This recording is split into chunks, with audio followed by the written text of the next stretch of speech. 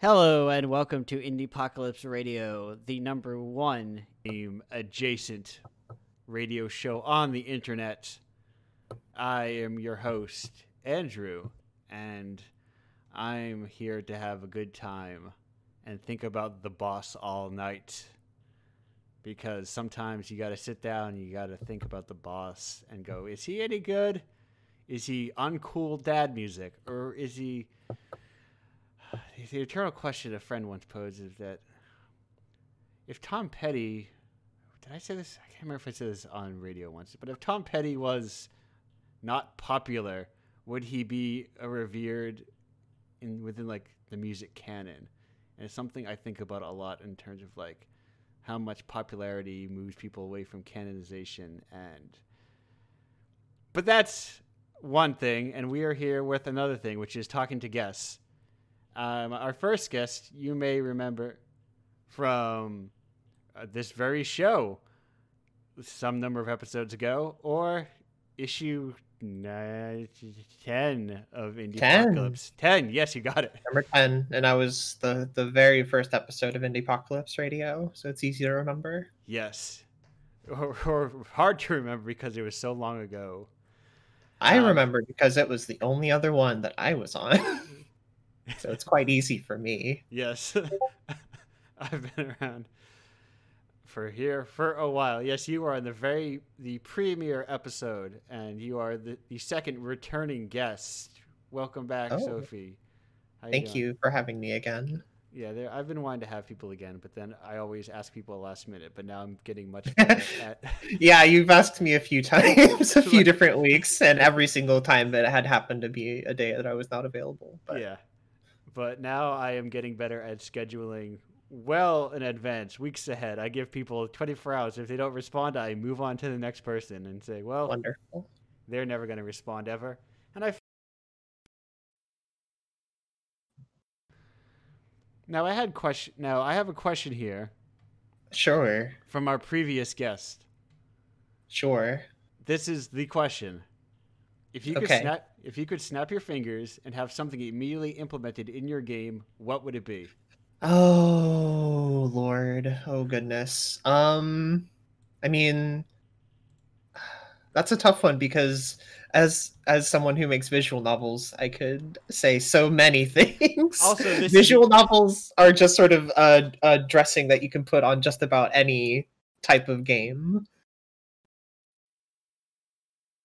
Sorry, were you going to say something? Yes, it's very important to note that this is the only thing that this magic finger snap works for. Everything else, you're back to just you. I'm going to say I always really wanted to make an RPG, but I'm not at that point in my development career where I could do that. So I would probably use it on that. I would probably make something into an RPG and just write the story and characters around it. Okay, so not like a RPG on top of a visual novel as some things are. I mean, sure. I'd have to think about it. Yeah. I'd hold off on my snap for a few days, probably. Okay. Perfect. Because I want to make like a Harvest Moon game eventually too. So that's another option. Hey, so do I. But I feel like if I implement the RPG mechanics and I can sort of use those to create Harvest Moon. Yeah, like once you got those tools already in there, you can just figure it out. Yeah.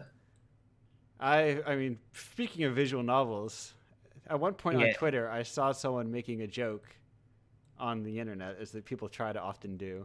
Uh-huh. It was some sort of text cap with a subtitle, and on the person talking, it said Ryukishi. I was like, I know who that is now. I don't. Oh, you remembered. I don't get the joke still. But I know what that name is now. You know what the name is. Yes, I understand. That's something about visual novels. Yes, sound novels, perhaps. I think it might have been something about writing a lot of words. Oh, yeah, well, yes. If anyone wants to know where I get my long-witted writing style from, it was certainly him. Hey, what's your count up to? What's your... I feel like we had a count check-in that I forgot of how long like a word count of Spare Parts was. Yeah, what's your word count? Yeah, I don't remember. I I don't remember what I said back then, but it's still hovering around like 90 to 95,000 Okay, words. perfect.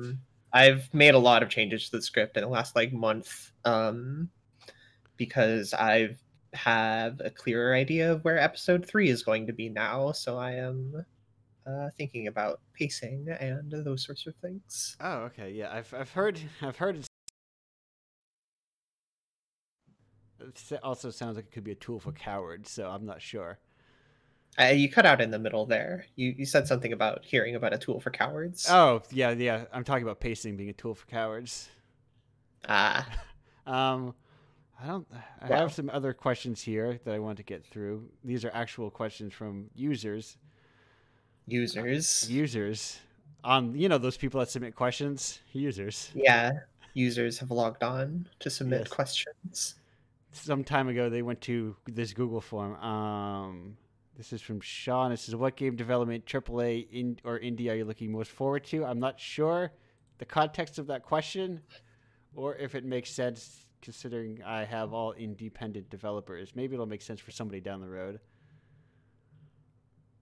Wait, sorry, it asks AAA indie Yeah, it says like as separate things, just like it which says of any of them? what game I then there's an I don't know if that's typo development. Game in development. Oh, yes, okay. You salvaged the question for me. Thank you. What game in development, AAA or indie, are you most looking Okay. forward to? I mean, AAA wise, I am really looking forward to the Breath of the Wild 2 because the first game was so much of everything that I wanted in like an exploration sort of game. And that's sort of the thing I most appreciate about having my hands on a controller and moving around is just sort of exploring weird crevices and finding weird little environments and things to explore and climb around on. What are your feelings on weapon durability? I think it's fine. I Okay. mean, certainly it could have been touched up. I think they designed around the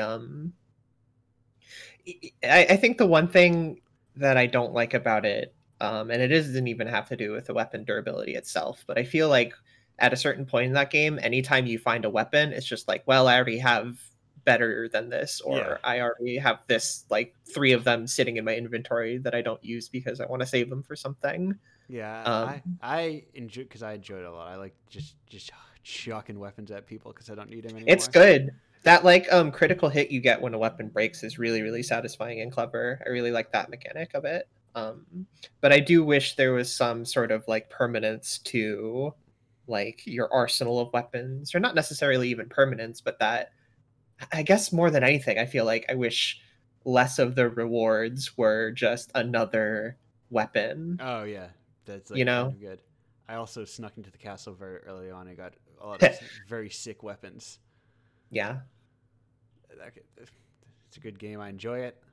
it's a Hot good takes game. on Indie Apocalypse Radio is, as always, hot takes, which is Breath of the Wild is Thanks. fun. Um, We one got other I want to shout out yes. in the vein of visual novels that are not AAA Nintendo billion gajillion dollar games. I'm really excited for the last volume of the Flowers visual novel series, which is a Yuri visual novel series that has been very slowly being translated over the past like 4-5 years or so. And the third of four came out last year, Officially and it was translated?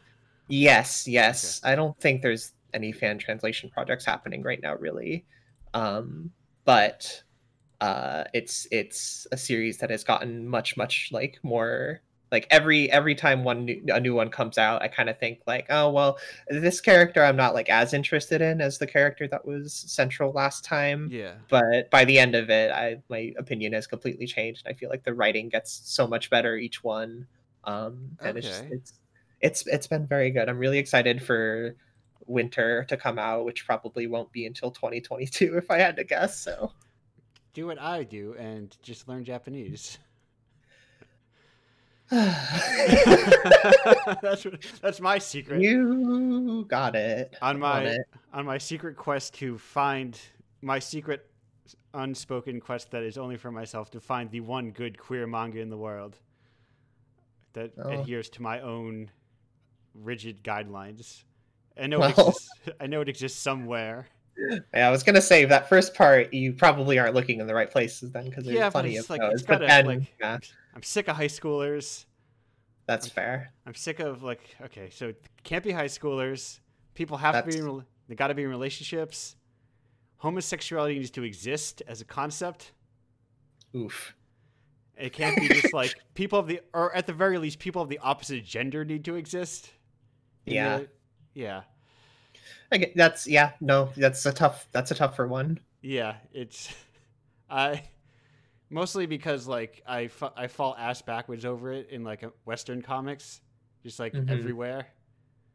I my anecdote is easily brought up anecdote is I bought like some volume one of some like Dark Horse thing that was like Hmm. it was a free shipping stuffer basically because it was like $5, Hmm. and it was like ends up being this weird polyamorous relationship between this female King Arthur and like an asexual Lancelot and the Guinevere, and it's like what? Are you sure you're not reading Fate?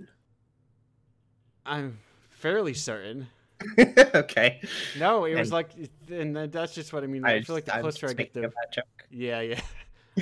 I bet Fate has lots of subtext or something. I'm this I would is describe it more as super text, but it's always weird with me, mostly because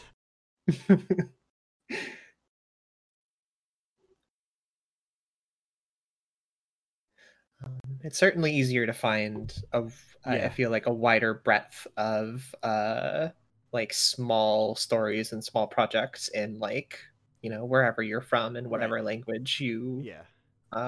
were raised speaking. I think that's the issue, and that's like it's more that what gets translated is like the very modern equivalent, like Yeah. the like very mainstream stuff.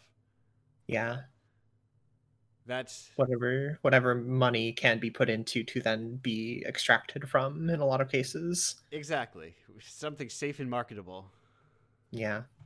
for like an international. They don't have to scrub it all for an international audience. Yeah, It's I feel like that's less. I mean, these days it's a little yeah, easier to localize something on an indie level than it right, used to be, but even still. yeah. It's weird, but anyway, that's a divergence into Andrew's manga quest because I heard like Yuri, huh? Yuri, Yuri. it's good. It's out there. It's real. Yeah, listen, I also like got like real mid aughts yaoi culture really poisoned the Mm, well for like that for Well, me. sorry about that because I was I was in there. I was supping of that well quite eagerly. It really made me very hesitant to like get into anything that involves two men. I was like, I don't know about this. I feel like this is for just horny straight ladies. I mean, certainly that was the prevailing culture of it at the Yeah, time in like our side of the world. yeah, But there's a lot more to it than that. there is, but like it is poisoned my brain, and I get you. I know it's better than that, but there's that kind of like when you drink sour milk once in your life, and you're like, I never want to drink milk ever again. Yeah, I get you. But I loved the sour milk. No, I I listen. loved all of the most trashy, problematic types of Ah, BL that you could, listen. I and I still do. I listen. I dip my toe in occasionally. I read all of and really enjoyed Banana Fish, but that's like halfway Mm, there. haven't gotten around to it yet. It's like kind of, sort of, but not quite. It's not Yeah. just. It's not like your countries or your horny countries or you Oh, boys. don't. Uh, I'm not gonna say. that's I've said it oh. by name too many times on this show. I'm just. I'm not going to summon it, though apparently it still exists. if there's one regret from that era that I have, I'm not. That's you See, know what I mean. that's what it all looks like to me, to some extent. Listen, listen, listen. I got into some really big, really well thought out, like 50 to 100 page role play threads. Yeah. It was good. Which country were you? It was a lot of them. Speaking of which country were you? This is from Morgana, aka Mystery Corgi. What is your writing process for the narrative aspects of your game, and how do you balance explicit storytelling with storytelling via game mechanics? I mean, you're asking a visual novel Yes. person, so... The parenthetical being, disregard if certain games/visual novels don't have mechanical storytelling. Yeah, I mean, there's a little bit. I try to put in some breaks where you click menu icons just to sort of break down the structure and pacing of clicking through blindly. But generally speaking, if I'm writing something, I kind of just start writing and then I go back through it later and move things around and see if any new ideas come to me. So I guess the question, a similar question would be, how often do you consider, like, I guess, prompt breaks from the main character? Mm-hmm. Like what deems that? Besides, like, is it always like a branch, or is it something? Well, I mean, so with spare parts, I don't. It's a kinetic novel, quote unquote, Right. which is to say that I don't intend on having any like split paths or like major decision making things. It's kind of just a format for a story. I guess more like a soft branch, rather. Yeah. There are some sequences. I decided very, very late into episode 1 that I could do some little scenes where you very lightly choose from a list of options of like how to proceed dialogue or how to look around a space or what things to focus on, stuff like that. And at this point I kind of just, whenever like the story calls for it, like if you're like having a conversation with a new character or you're like in a new space and you're like anticipating something to come up or something to happen, it sort of helps I don't know. I feel like it's a very easy way to very lightly engage someone with a visual novel. Just like okay, there's a list here. I have to sort of blink a couple times and look at it. Yeah, if they hit tab, something's got to catch. Like, oh, I guess I do have to pay somewhat attention to this game. Yeah, they can't literally fast forward through the whole thing.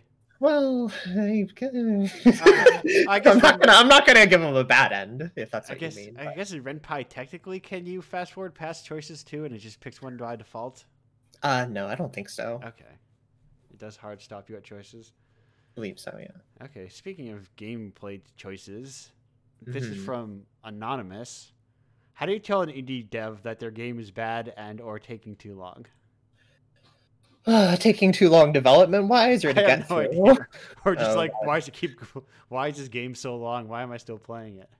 I don't know that I would tell someone that. Right. I would if it was like a friend, I would sort of like, I mean, I don't know. If it's something they want to be doing, that's fine. Yeah. It doesn't really matter to me. Right.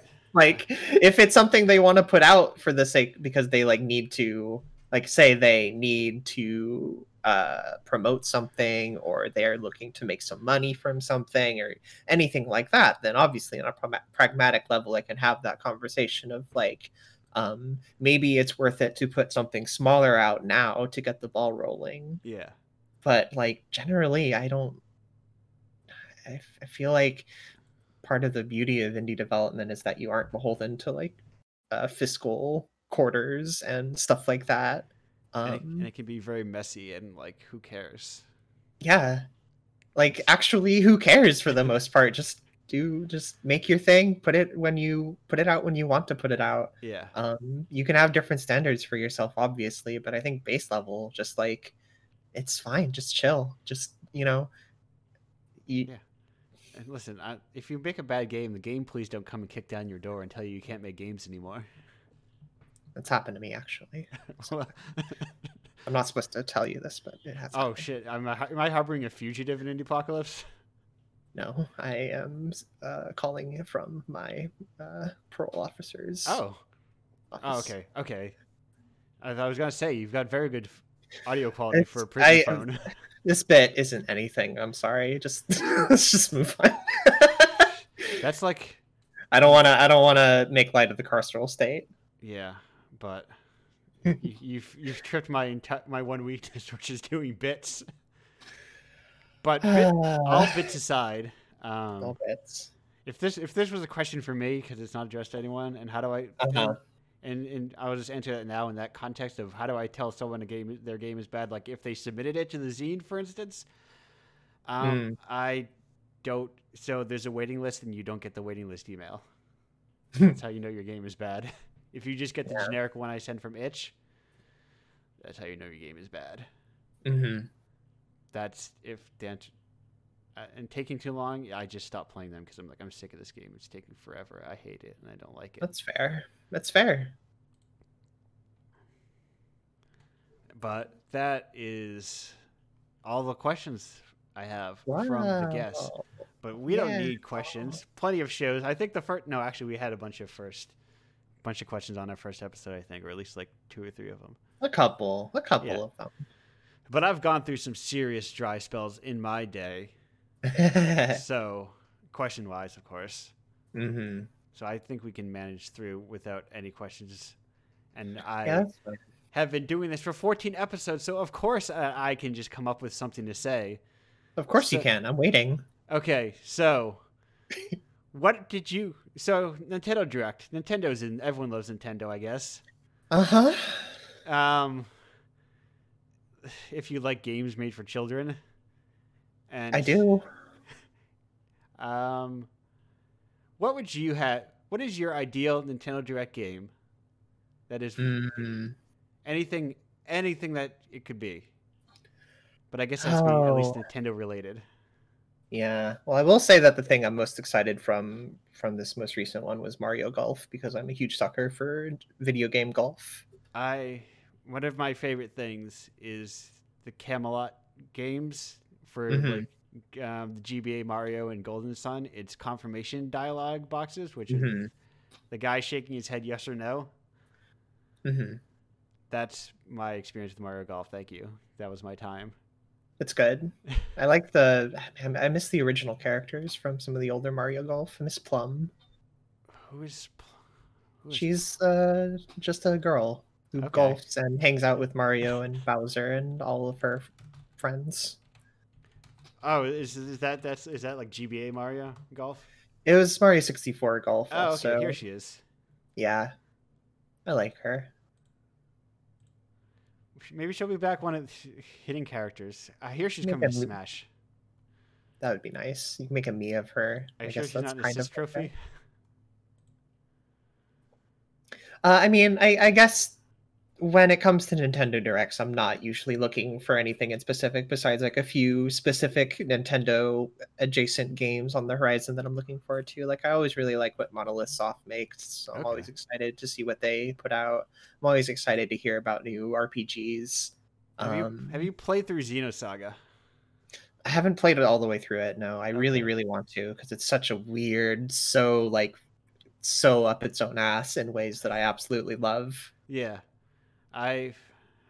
Okay, yes, I did get it right. The other one, I was like, did I get it wrong? No, I got it right. I have the first. Also, it's like stupid expensive now, I think. Probably, yeah. I do have the first episode, though, because I'm like, I like Xenogears. I'll get the Xenosaga. Well, I would say it's more Xenosaga is more similar to Xenogears than Xenoblade. Yeah. But as in they ran out of the budget on the second half and they started like it's a visual novel now. Well, if you consider that it was originally supposed to be longer than 3 episodes, then I suppose you could say that. I feel like I feel like if you go to Japan, I feel like there is just like massive RPG franchises that span like, oh, there's 17 episodes. Huh. Yeah, like Shenmue was supposed to be. Yeah, good luck with that one. Uh, I am a Shenmue apologist through and through. I will not blame you. It's weird. I've never played the third one, but the first one is bizarre and I love it. The second one is similarly bizarre. Yeah, absolutely. I just like sitting around in the streets of China asking people if they want to play Lucky Hit. Yeah. Talking about sailors or whatever, Yeah. doing the same forklift mini game every day for like a long time. Like, that's just game design. That's just Yeah. storytelling through game design, It's baby. honestly like just like going to a capsule machine and like, oh, I'm cranking it and I got these little Sonics and I can turn my Yeah, Fang. look at this guy. I can look at Fang the cowboy and like flip him over Yeah, and stuff. yeah. It's beautiful. It's I'm beautiful. with you. Shenmue is good. Shenmue 3, eh, I might have some opinions on, even as someone who has not played it. Yeah. But I love like That's so games. Like I said about Xenosaga, I love yeah. games that are up their own ass about Abs- whatever they care about and nothing else. You know? Absolutely. I will and yes. What if game was boring too? Yes. What if game was boring too? I would love if game was boring. I am here to tell you, as number one Jean Dielman fan, I love boring ass stuff that Yeah, seeks to capture everyday life. yeah. But what is Sophie, as we head on out of this segment, as we are approaching the end of it, because these Yeah. half hours As I fade away into dust. as you fade away into the muted portion of the Discord, and I make sure to queue up the correct screen I'm going to next. What is the most boring thing you did today? I took a nap. A midday nap? Yeah, I woke Okay. up like as you were calling the Discord. Oh, okay. Then we got okay. This is a very important question. How do you nap? I napped terribly, and I would not advise anyone to nap the same way that I do, which is anytime between 1 p.m. and 7 p.m. I will just lay on my couch and fall asleep for a couple hours and Okay. then regret it, but have energy to do the things that I need to do. Perfect. I remember reading a Kate Beat comic from forever ago about her dad sleeping dad style on the couch, like just like sitting and falling asleep. And then I've adopted that. I'm like, that is my ideal way to nap, or like backwards on my bed and using blank, Mhm. like unnatural ways so I don't fall asleep. Anyway, before we Probably that. before we transgress into like an infinite conversation about taking naps, we're gonna go to break instead. So, if you're Yeah. glad to have you back. Thank you. I will nap more. No, I'm not Not gonna nap don't more. nap yet, or actually you could nap. There's like an hour and a half between you and the group session. It's fine. I'm Um, fine. I'm great today. Don't even just don't. I'm Speaking of fine. great, we're going to break now, so we don't keep talking. Goodbye. Bye. Oh, that was, if you were there live, because someone mentioned in the chat, and I want to talk about it, that Electrolane version of I'm on Fire. I've been meaning to play Electrolane on the show for a while. They're like a defunct Scottish band. I think are they Scottish? They're somewhere over in those islands. I really like them. Um, and the original version of I'm on Fire is like kind of sleazy and that dude's sketchy, but I kind of like it. And this one is just like nervous and anxious and horny, and I also really appreciate that. And I respect everyone who, when they write their songs or when they cover songs, they don't change the gender, because people who change the gender in their songs are cowards. You know who's not a coward, though, I presume? That is our next guest. Oh no, I moved where the questions are. So, Damien, who you may know from issue 3 of Indiepocalypse, or just like on the internet making games, because I think I even knew about your games before Indiepocalypse. I'm like, that name sounds familiar. That game Oh, being, I'm so sorry. I have low stats, but my class is leader, so I recruit everyone I know to fight the Dark Lord. Damien, how you doing? I'm doing pretty good. How are you? I'm doing very well. I am, yes, doing very well. So, as a first-time guest, the important question that I gotta ask: Mhm. how did you find out about Indiepocalypse? Um, it's been a while since issue number 3 now. Yes. I'm going to say just, well, I'm still like very indie. Like I still don't make any money off of my games. Hey, Um, let me tell you about not making money. yeah, no. I've been doing this for 8 years now. Like I am extremely aware of I'm still extremely indie. And so, yeah, I probably just heard it from somebody else who's in the same situation and was like, oh, yeah, there's this going on. And I'm like, oh, if it gets accepted, $20, huh? That's food for a week for me. Right. So, yeah. That's my hope. It's like $20 for people to not do anything. People should submit. That's good. And I mean, the game was done at that point, so I was like, fuck yeah. That's really my intention. I don't, aside from our new hotly minted commissioned games, one being an Fungi Fantasy and Indiepocalypse, Fungi Fantasy 4, 6, fuck, I forgot which order it is. Anyway, is available in Indiepocalypse issue 13. We got commissioned games now because I was like, gamers love exclusives. I guess. And I'm like, I hope it brings more money. And it doesn't yet, but because it costs more money. But I have a question here from a previous guest on the show. And that is, what are some of the most noteworthy things you've made by accident? Could be a bug in your game.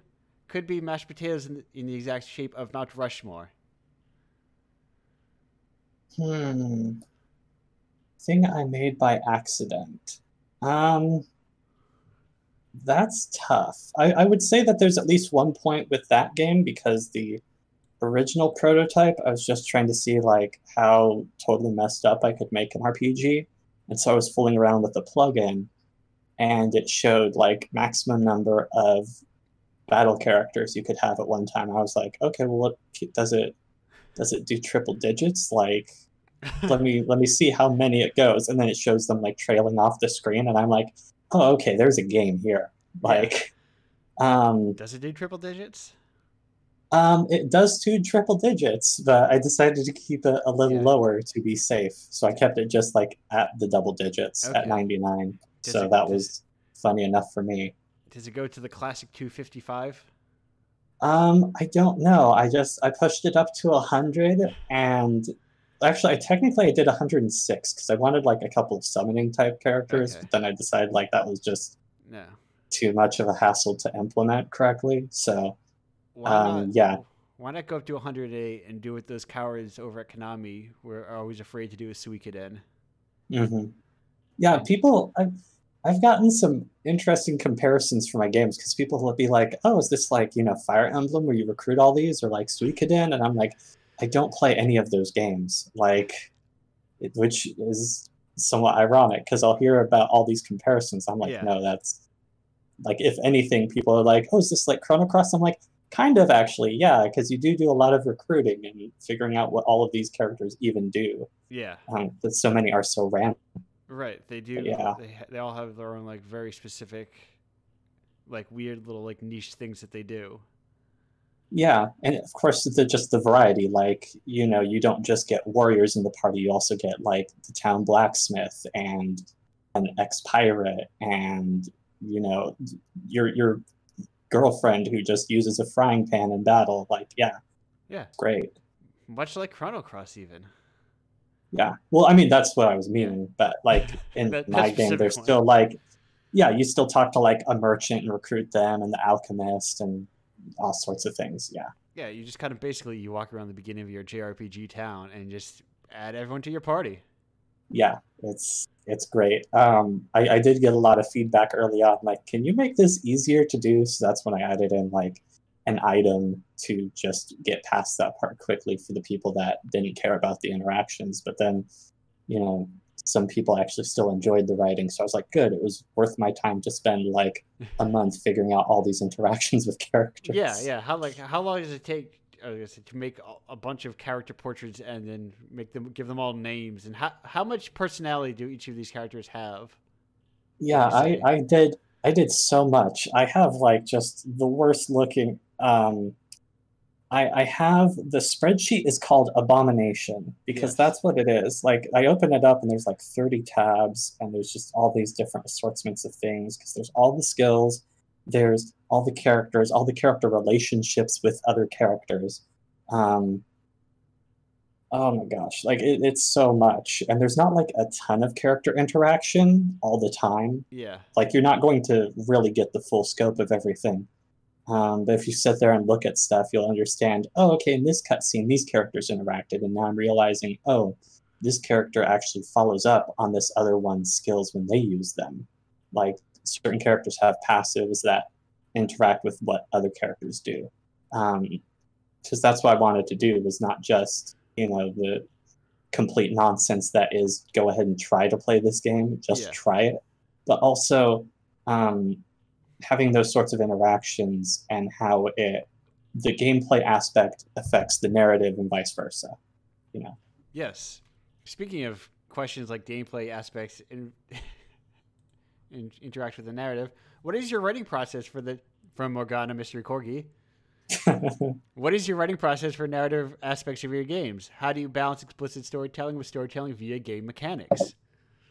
Oh, of course. Okay, I know Morgana personally, like in real life, so that's amusing. Because she would know very well how this is. Well, I don't know. You got to tell me, Damien. Yeah, I know.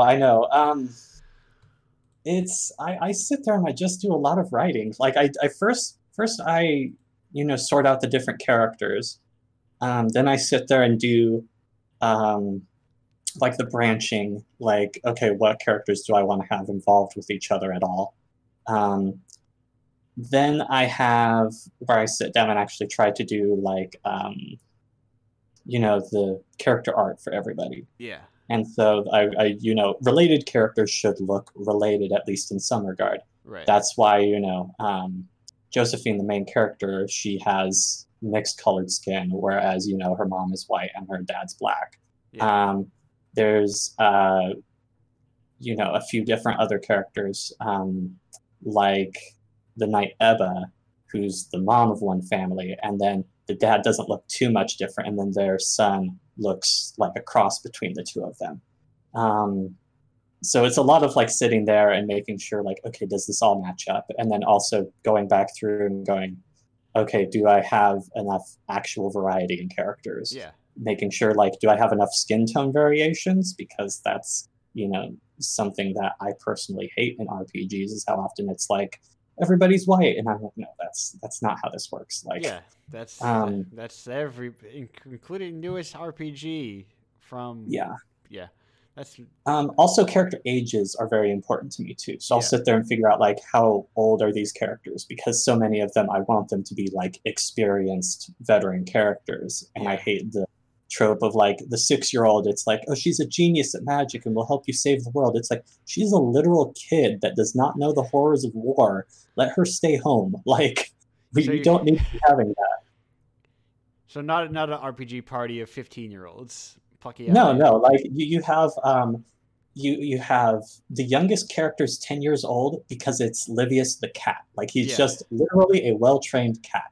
Then the next youngest is Josephine at 18 years old because, typical RPG prophecy bullshit. Right, you need to go off in your journey at a young age. And then like her parents are in their 40s. You've got a couple characters that are friends with Josephine who are like, early 20s. You've got like a couple 80-year-olds and stuff. It's just complete nonsense. And so I had to make sure there was at least like variety, because in a game, especially when it has this many characters, there's no excuse to not have diversity. Right. So. Yeah. And it's a weird tendency I have when I play just like tabletop role-playing games, where I make all of my characters young because they're supposed to be inexperienced. And it's like, wait a minute. There's no reason that they have to be, but I'm like, in my brain, they're level 1. And they have to have like...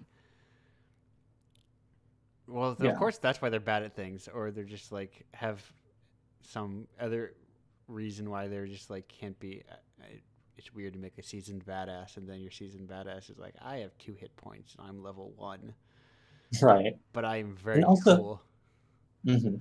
And also it makes sense with to start off as playing a character like that, partly because, there's the whole coming of age sort of thing that sort of entails. They have to come from a place of inexperience and grow as a person.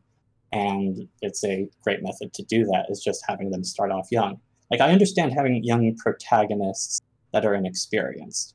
Right. But then you can't have everybody that joins be like super young, and then the obligatory, oh yeah, and now we have like the old wise character who's like 35, and it's like, okay, come on, The like, grizzled, right? My Yeah. grizzled 25-year-old veteran. yeah, like I can't accept that. So that's like, I'm you the know, captain of the sexism guard. and right, and like sexism and racism are absolutely rampant in just games in general, but there's also ageism, which I try to also, Yeah. include things about and put towards that. Yeah, there's right. And not everyone it's something you see a lot if like when I watch older movies, I'm like, wow, older movies used to just star old dudes all the time. Right. Just like, what's with all these old men who are just like not, by modern standards, camera ready old men. But speaking of other games, what game development from Sean, that is, AAA or indie, are you most looking forward to? Diablo 2 Remastered.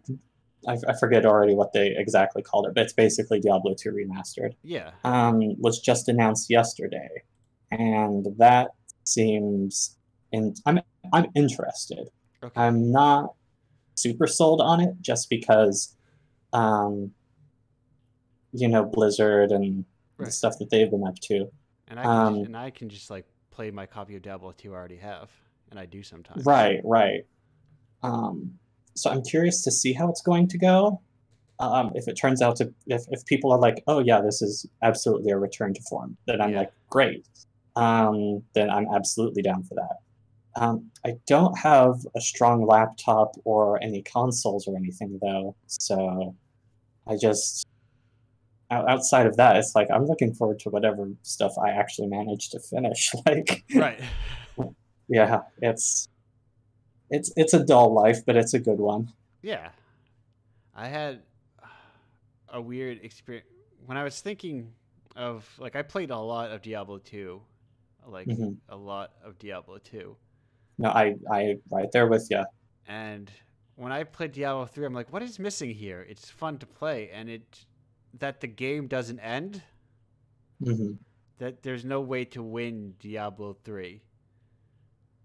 There's like no end goal. And so it's like, oh, games as a service are for people, and I'm just not that person. Yeah, like Diablo 3, I've absolutely sunk. I've probably sunk more time into Diablo 3 at this point, just because as an adult who has their own, computer that can dictate my own time. But yeah, there's absolutely something about Diablo 2 I prefer more. I'm like, what exactly is it? And I think it's really just like, with Diablo 3, they made it where you can select your skills and change your build on the fly. Whereas before, it's, you have very specific build paths that you want to go down and really cool individual stuff that you can do with characters. Yeah. But also, yeah, it's so geared towards the almost sort of online competitive scene, because you have the new season starts and people are competing to get to the top of the leaderboards on Greater Rifts and that sort of thing. And I mean, you still have that sort of with Diablo 2 with new seasons, and yeah, you've got the ladder. That's always been a thing, especially like hardcore and PvP in that game was actually existent. Yeah. Whereas Diablo 3, they had like, well, you can go into PvP, but everybody does so much damage that you die instantly. Right. But yeah, no, there's definitely stuff that they did differently with Diablo 3, and I'm glad they explored it. But I'm hoping also that Diablo 4 is more like Diablo 2. Greater Rifts are cool, and I do like, the sort of easy farming thing. Yeah. But I would like to see like an actual core experience expanded on. Right. And focused down on. I will admit freely here on this radio show that I scammed people in Diablo 2 as a young teen, where there was a thing you could do where you would say, oh, I want to trade you this. You have to fill up your inventory in this way and get naked, and then I kill you and you'll get like a Stone of Jordan or something. Right. When really all it did was drop all their inventory and I would take it and leave the game. And it worked more times than I'm proud to admit. Well, I mean, I mean, first off, that's just a classic. But secondly, yeah, I mean, that's the sort of thing where it's like, you're really going to believe that? Like, game FAQs still existed at that time. Like, you could have just checked. I feel like I got like that from Game FAQs or something like that. I didn't invent that. How was I supposed to know it would work like that? But someone I saw somewhere had to do that, and then I did it, and it worked. Mm-hmm. Did you do? What's your favorite Diablo 2 mule location? If you need to drop something off. I actually never liked dropping stuff. Like, it's the sort of reason that, like, I can't play those sorts of games. Like, even Borderlands 2 and stuff, I try to play it with friends, but most of them I can't because, like, as soon as my inventory is full, I'm like, I gotta go back and sell some stuff. Yeah. Like, I don't drop anything. I go back, I sell it, and then I come back and we start doing stuff again. Okay. And like, you don't need to keep picking everything up. I'm like, no, I need to. Yeah. Just before the pandemic, I was actually starting to play at a friend's house, Borderlands 3. But my friend and I already had a discussion ahead of time, and she was like, hey, this is how I play. And I'm like, actually, that's also fine with me. So there was like a half hour we were really just combing an area, like splitting up and like full clearing the area. All these like garbage white items that are getting us like $17 a piece. It's like, no, we don't drop a thing. We fully clear everywhere.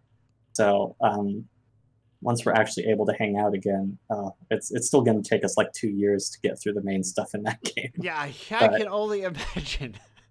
Yeah, I don't know. I can't let I just can't let anything go like that. I have to pick everything up and go through this repeatedly. And have to get all the.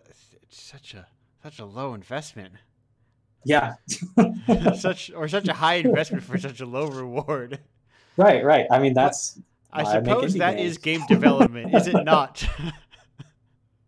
That's why I make RPG Maker games that people pay a couple dollars for. Right. You make RPG Maker games that aren't like, why do you do this?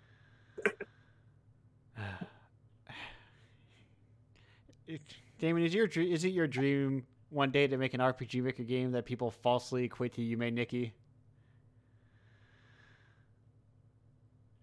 I've had games compared. I had one of my games compared to the Moon once. Okay. And I've had people. I've done art for a couple of my games, like Labyrinth of Wild Abyss, actually, because I have like all these. It was my sort of take on a weird horror, where instead of like the typical jump scares and stuff that you see lately, it's more like just paranoia that I was going for. Yeah. And just subtle creepiness the entire time. And people did make those sorts of comparisons to Yume Nikki. I'm like, well, okay, like I kind of don't like when people compare my games to other games. Yeah. Like I'm not opposed to it. It doesn't like actually upset me or anything. But I'm like, I don't really care. Like I'm not trying to do stuff that looks like anybody else's. When somebody says, I have not seen anything like this, and this is exactly what I was looking for, then I'm like, oh, I'm on cloud 9. Like that's going to get me through the whole day today. Right. I mean, arguably you trade in that you've created almost like your own sub-genre to some extent.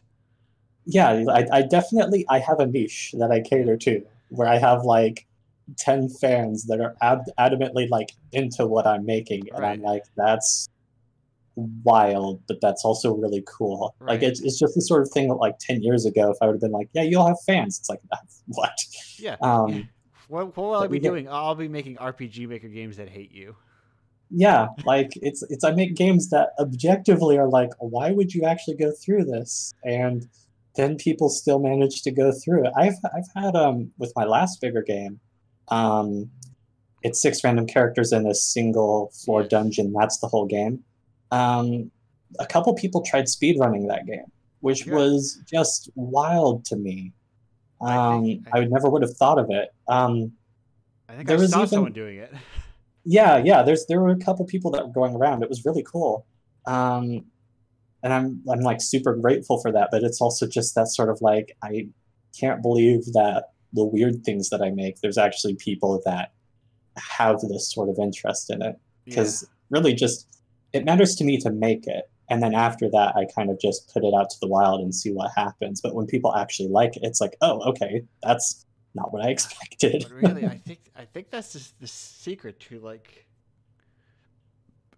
indie shit that I like, is that you can't like hope for people can't hope to be like super successful, and I think it's better off to try and find a way to support the people who are making niche stuff, right? Because it's you'll never get everyone making the big bucks, but yeah, I mean, I absolutely can't make like a Diablo like and compete with Blizzard, you know, like that's just literally never going to happen. Yeah, but I bet there's probably like 10 more, or even like 100, or like you know, even like a couple thousand dedicated people who would be into the very specific styles of games that you make. But like the support, like the indie support group just like isn't there for that kind of thing. Well, it's also the sort of, you know, if there's an established genre of a game, there's going to be fans of that. But what I make, there's no real established genre of. Right. Which the penalty of that is, okay, well, I don't have an immediate fan base that I can like talk to on a subreddit or whatever and get them talking about it. But the good thing is that if I continue to push my games and stuff, there will be people who see the games and organically go, oh, okay, this actually looks interesting. And then they see the rest of my stuff. Yeah. And then they're like, oh, okay, there's like stuff here. And so I have fans of my stuff who kind of don't care about too many, like they're not, there's certainly people who play games, but they are people who don't have anybody else giving the service. Right. And so if I'm the only person providing it, it's like, okay, well, at least they know like instantly if I talk about, oh, I'm going to be releasing this at some point, even though my release dates I never fucking hit. Sure. But I will be releasing this at some point. Then they know to watch for it. Then they know to tell other people about it. And that's the sort of marketing help that I need when you've got a budget with nothing. Right. When you're running like a negative budget. Oh yeah, no, I mean the first 3 years I was homeless, and then I was at a friend's place for a couple of years. They got really into some stuff, and I left there, and I was homeless for another year. So I was homeless for about 4 years while I've been making games the past 8. So I'm very used to having no budget.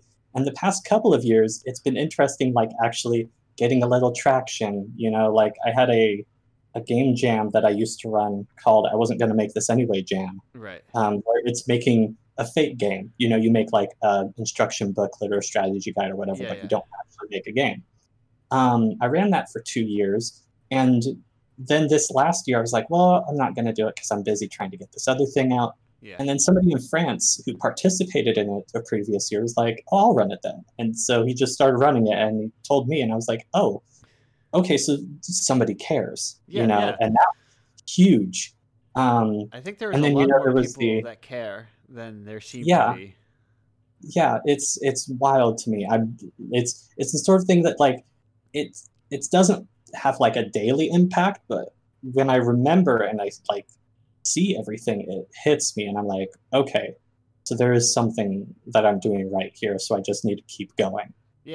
So yeah, I'm super grateful for that. I think it's a very slow, long process, but I think it's like people are approaching it, and it's like it's getting there. It's getting somewhere where I think people are. It's, you know, the fracture from AAA to indie. There's going to be, you know, the second indie fracture to indie and indie or unmarketable indie, or just like whatever you want. Trash games and alt games and that sort of thing. That whole unknowable genre. Right. That, yeah. Speaking of things that you were working on and too busy to work on a jam, was that the bundle you were working on? Yes, actually, at that time that was the Shorter Games with Worse Graphics bundle. Yes, which did quite well. It did okay. It did way better than I was expecting. Like the first goal that we so first, I'm gonna try and get through this quick because I know we're running short on my segment Yes, time. we are. Good watching the clock. So yeah. So the thing about that was, stuff was going around about Cyberpunk. I was like, okay, actually, it would be good to talk to people about this because people are like, oh, there should be something about this. And I saw that there were actual Cyberpunk game bundles that were going around on itch, and so I was like, I'll do Nate something. over at So Critical did that Cyberpunk Right. bundle. That got a little traction as well. Yeah. And so I posted, I got together like a jam page and said, okay, people can submit here and then we'll talk later. And so I put up a jam page. Somebody that I know who helps with IndieCade kind of pushed a few people to also submit. Okay. And so I ended up getting like a bunch of submissions, and almost all of them were complete gold. Yeah. There were like 2 or 3 that I had to cut out at the end. But yeah, I mean, that's 25 different developers, 32 different games. We expected, I said outright, like, we should be able to get $1,000. And even a few of the developers were skeptical about that. Yeah. Posted the link 24 hours beforehand, posted the link again, like, once it was actually live and everything.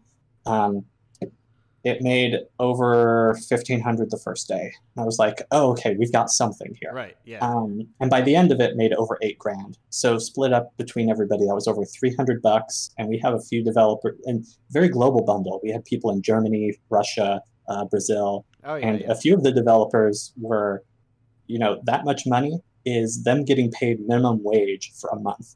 Yeah. So very impactful. Like for me, that's, a month and a half of groceries. For them, it's a month of pay. So yeah, no, it was fantastic.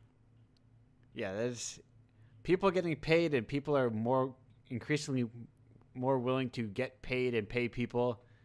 We're gonna stop trading around that $1 bitsy dollar. We're gonna start trading around $5 bitsy dollars. And with that, I have to ask Damien, how many what is on the front of a bitsy dollar, you think? Oh, I wouldn't even know. Where you put the little president's head.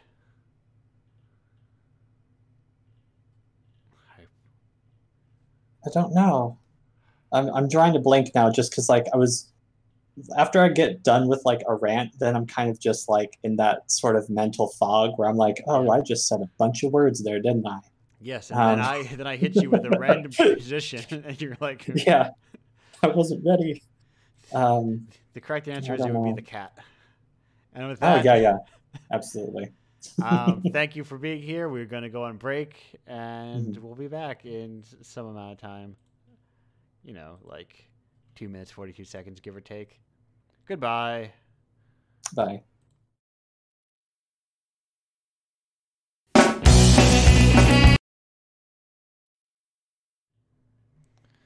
Hello and welcome back to Indie Apocalypse Radio. We are back from our mandatory government-issued ska break, and we are here with Steven. Hey, Steven, how you doing? Hey, I'm doing pretty good. How about you? I'm doing good. I'm still doing good. Still good. I'm actually all pumped up on horns and ska at the moment. Nice. So, Steven, tell me, I think I know the answer to this question. How did you hear about Indie Apocalypse? It's actually from Mike, who's currently in the chat right now. Mike Glamorous.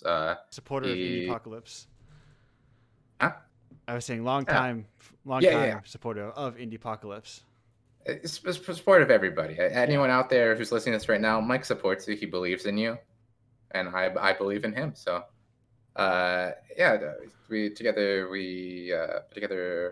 locally sourced a little collective of Michigan-based indie devs, and I know he's taking a lot of inspiration from what you're doing with Indie Apocalypse for our own stuff. Yeah, I'm very happy when people even like. I'm very happy with the success of people who are mildly adjacent to me. And like, yes, I'm so glad to see people succeed. It makes me feel good. Even like clicking on my feed and seeing that games that were in the Apocalypse like now cost $1. It's like, yes, good. You should charge money for games. Yeah. So but what were you doing earlier today? Were you busy earlier today with, say, an important game project or anything? Yeah, today is actually we're currently in the middle of our GLGX, the Great Lakes Game Expo. It's an online convention we put together. Good guess on my so part. right now, I think it's like the last speaker of the night will be going up in half an hour to time, I think. But we have more speakers tomorrow, just talking about the art, business, and science of making games. Now, does that have a website I can go to, or a Twitch handle, or something to that effect? Yeah, you can find it all at glgx.dev. Perfect. Support your local scene and other people's local scenes. Yeah, I did one recently at like the Boston Festival of Indie Games. They used, I think it's called Home, or no, Wander, or Town, or yeah, I know what you're I can't. It's something like that. I can't remember. It's like it's like a 2D game that you walk around in and talk to. Yeah, it's like if you made your virtual convention into an RPG Maker kind of thing. That was cool. I think we looked into that. There's like some cost to it though that we didn't really like. Yes. We're trying to work out where like it was a cost per user, and we didn't know quite how that was fronted. Like if you just pay up front or whatever, if everyone who enters has to pay or something. I don't know. So we may consider that for future things, but for this time we just stuck with the tools we know. So just Discord and Twitch. Yeah. So, and have you done this in the past, or is this like the first iteration of GLGX? This is our first one. Okay. It was originally like an idea we're trying to get going last year as like a in-person convention around the time when COVID was still kind of like an uncertainty. Right, when people are still laughing, oh, GDC's canceled, but other stuff will go on, I'm sure. Yeah. And so we're trying to do something small, like, I don't know, either affiliate with like a local school or whatever to have some space to go to. But then when things did shut down, we kind of scrapped that. We thought for a second about doing some sort of online thing, but we also didn't know how long things would be shut down. So it's kind of like put on hold. Like, let's see if like in 3 months or whatever. And here we are 1 year later. Here we are. Yeah. Living the dream, but some dreams aren't good dreams. Some dreams are very bad dreams, and you don't wake up from them. Right. A nightmare is still a dream, just a bad one. A nightmare is still, yeah, dude. Cross stitch that. Why don't you? But you won't. I'll put that on Pinterest. All right. But so yeah, we put together this year, and it's become pretty good, honestly. Like it's at least as far as like setting the foundation for future things. This is something that we would like to be able to do as an annual thing at least. Yeah. Ideally with some sort of in-person component next time, even if it's just like a small space where we can house like game demos, and then do like talks and stuff still online, because that's kind of thing is we're trying to the same thing with like locally sourced, trying to represent an entire state across 2 peninsulas. Great Lakes Game Expo is trying to represent like several more states across a much wider area, so we'll probably still have an online component to it regardless if we have it in person. Now, does that fall into like, does that cover Ohio? Are you stepping on GDEX's toes at this point? I think we're still pretty separate from because GDEX. The one thing with GDEX, it is more of a public facing kind of event, whereas the idea is still focused more on like the creators. It is open to anyone, but like like the talks are all like creator focused, the kind of things you would see at like a GDC or an industry event. Yeah. I do love GDEX, but the vibe for GDEX is I think it's different from what we're going for. Boston has split that up into two. It used to be one event, and then they split up into 2 events, where it's like a talk event and then like a public event. And that could be like if we do a live thing, that could be a cool way to go about it. Is like have our public available space where it is set up kind of like just here's all the game demos and stuff you'd care about, and like some cool swag or whatever they can buy, and then the talks, which would be more for the smaller subset who actually do want to make games or learn about making games at least. Okay, because I think you need to do that in order to like a big thing. But within some people I know within that the Boston scene is like keeping people in the city and not just making sure everybody flees to like California. Right. That is that's kind of like the root of like everything we're doing between locally sourced and GLGX is to like let people know that there are other creators around here. Like you may not know about them because they don't. We don't have an E3. We don't have like we don't paint our murals on the sides of skyscrapers to advertise our new games or whatever. But like, there probably are some game devs in your backyard. Like if you're within like if you're in any distance of a college, there's some kids there who are trying to make some games. Right. Like it's happening. So like, Your neighbor and could be a game developer. You never know. report them to the authorities at once. Yes. Yeah. That I wish that game dev could be somehow kind of punk in that sense, but it's not. But that's fine too. I don't know. Have you considered that as your poster, just a looming figure, and your neighbor could be a game dev? I mean, Contact that them is today. yeah, Contact your local Slack. that has been my Steam icon since the since the beginning of when I created my Steam account like 10 years ago or whatever. It was like the he's watching you poster. It was Okay. good one, but it's a classic iconography. But yeah, I don't know. I didn't even realize until fairly recently how many people there were, in Michigan who were into game dev. Like prior to joining the Game Dev MI Discord and Yeah. me and all the folks from all around, like I had no clue. So I'm just thinking about like how. Oh, go ahead. No, I was gonna say, do you have an IGDA chapter? we do technically, yeah. We're not super closely affiliated with I them. was gonna say, we do technically sounds like a lot of IGDA chapters. Yeah, I don't know. Like I don't know how deep we want to get into here, but like IGDA, as far as like making yourself seem more official, I see some benefit there. But then like whenever they have any kind of public stance on things, it's always like the wrong stance. If they have the choice to choose between owners and workers, they side with owners every time. Yeah. It's like, okay, you guys, come on, you don't need a union. You can have a more friendly way. Don't be so combative. Let's just all work together. It's like, Right. no, we didn't start. The workers never start the combativeness. Yeah. Like we can't be the ones who like create the conflict. If everything was going fine, it'd be going fine. But like it's not on us to decide. I never quite understand what the sometimes the IGDA just seems like one person in the state is like, I guess I'm the IGDA here. How you doing? I don't know. It seems loose. Yeah. I'm an indie who has no affiliations with anything and no employees, so I don't give a shit about the IGDA. Yeah. So we do technically have one, and we did have like meetups. Yeah. We do have an interview series that we do regularly, run by Mars Ashton from. Yes, I know Mars MLQ. Ashton lightly as a former contributor. He's a good dude. He's a good guy. He's basically the one who got me into the scene way back when he gave me a ride up to Grand Rapids to go see a panel featuring the Finji Co folks and some other game devs. And that was like the first time I met him. And yeah, he's a good guy. Everyone go make friends with Mars. I should have him on the show. Oh yeah, he'd be a great guest. Yeah, he's a contributor. I mean, not as good as me, but like he's Are you still. sure? Are you sure? Because I will hold you to that. I will. He's at least like A tier, I would suppose. Okay. Well, now I have to slowly judge you through this entire time, and I have to create a rubric. I mean, I've been judging all y'all, so I guess it's only fair, Fuck.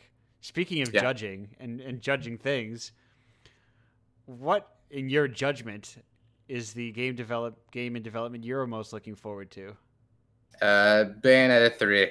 Okay. Because I love Bayonetta. That's like that. My dream game to make would be an over the top, crazy big budget 3D character action game like that. And they've revealed so far basically nothing of the game except that it's going to exist. So like it's still so mysterious and like I don't know. It could be anything. I would consider that to be in development then. If you know it is in development. They did say, they were like, Bayonetta 3 is going to happen. And here's the logo. It's Bayonetta, the number 3 next to it. It's like, all right, that's all I needed. Speaking of game development and larger studios, I have a question from a previous episode's guest, and that is, what's your hottest take about AAA video games? My hottest man. I'll never be a true game design guru, rock star, ninja, because I don't really do like hot take. I don't have any like actually any game that uses more than 2 buttons is too complicated or stuff like that. But like I don't much care for The Witcher 3. I did not like that game. Oh, that sounds like a hot take. I mean, I think CD Projekt has lost some cachet in recent months. Yeah. I would say that's still a hot take. I'll allow it. All right. Well, it's just because. So I like the characters and the world. Those are cool.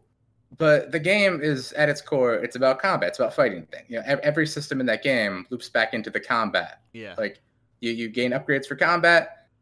You have all these spells mostly used for combat, but then the combat it doesn't feel very interesting. Like I would dread the times when I had to fight things. I would love conversations. I would love riding my horse across the countryside. I would hate the moment I have to and I attribute it largely to how abstracted out the input is, which I enjoy in games like Spider-Man's or your Batman's, but seeing The Witcher flip around to do all these things just because I press 2 buttons, it doesn't.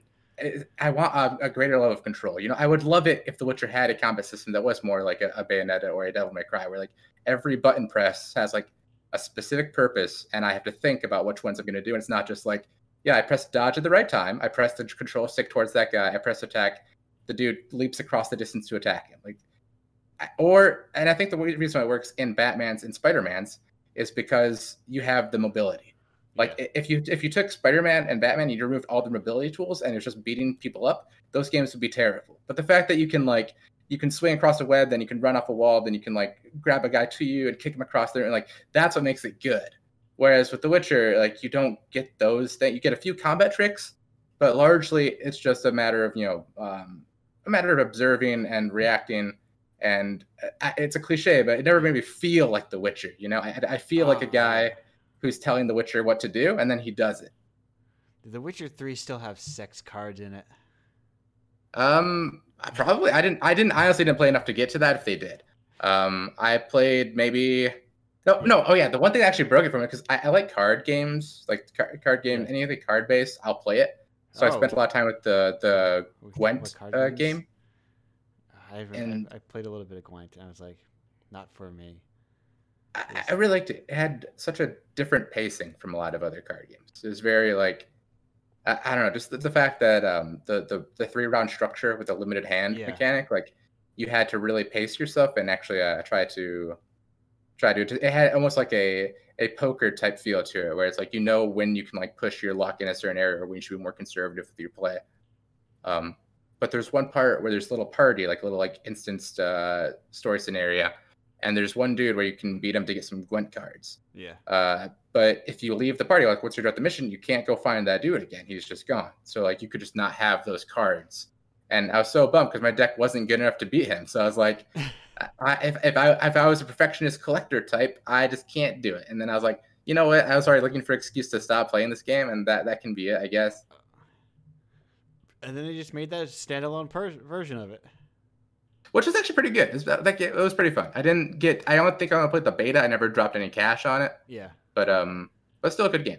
I've bounced around different card games for a while until they released Magic the Gathering, and then I've settled in my cozy little home, and I will never leave. Yeah.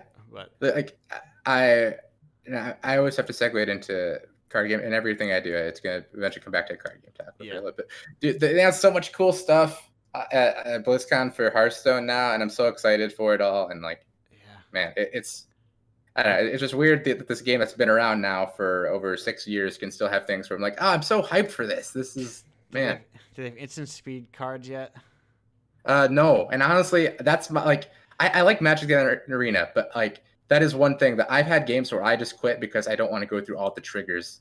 I've had games where it's whenever a creature enters the battlefield, do X, and then hey, return all of your creatures from the graveyard to the battle. It's no, I'm not gonna wait to see 12 reactions that cause other. No, and I'm done. I don't know what I'm a real fucking trigger junkie. I love being able to. I love that full pause button is what I want from a card game.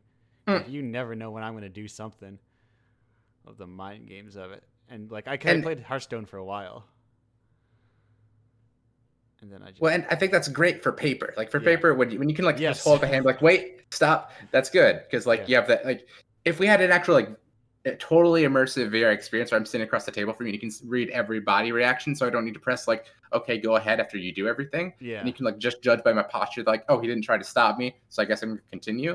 That would be ideal. But until we have that, I just can't handle games that involve that much breaking into other people's interactions like that. Yeah, I mean, they literally banned a card only on digital because it was taking too long. It took up too much time.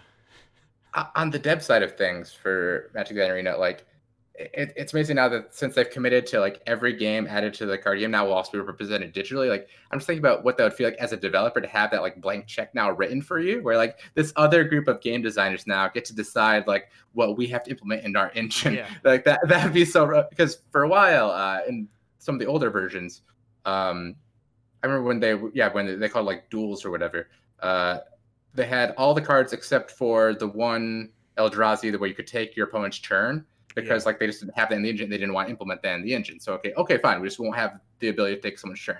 But now if they do that again, it has to be in the digital game. They have to implement it. Like that's why I love Magic, because it's a broken mess and everything interacts it's like messed up ways, and I like it as like it doesn't feel clean, and that's kind of what I like about it. I mean, I think that's the amazing thing about like any legacy game now that has to go on for so long. Like, you see similar things in like any long running MOBA, or even in like battle royales now, where they have to have like they have to redesign the entire game like every 3 months or so, and it just like it's weird to think about that. Like the games that you enjoy now just stop existing eventually, but there's still a game with the same name. There's still a game that'll be called League of Legends 5 years from now. There's still a game called Fortnite. But like you'll look at them and like this isn't Fortnite or League of Legends. This isn't the game. Yeah, there was a time when characters had like passive skills and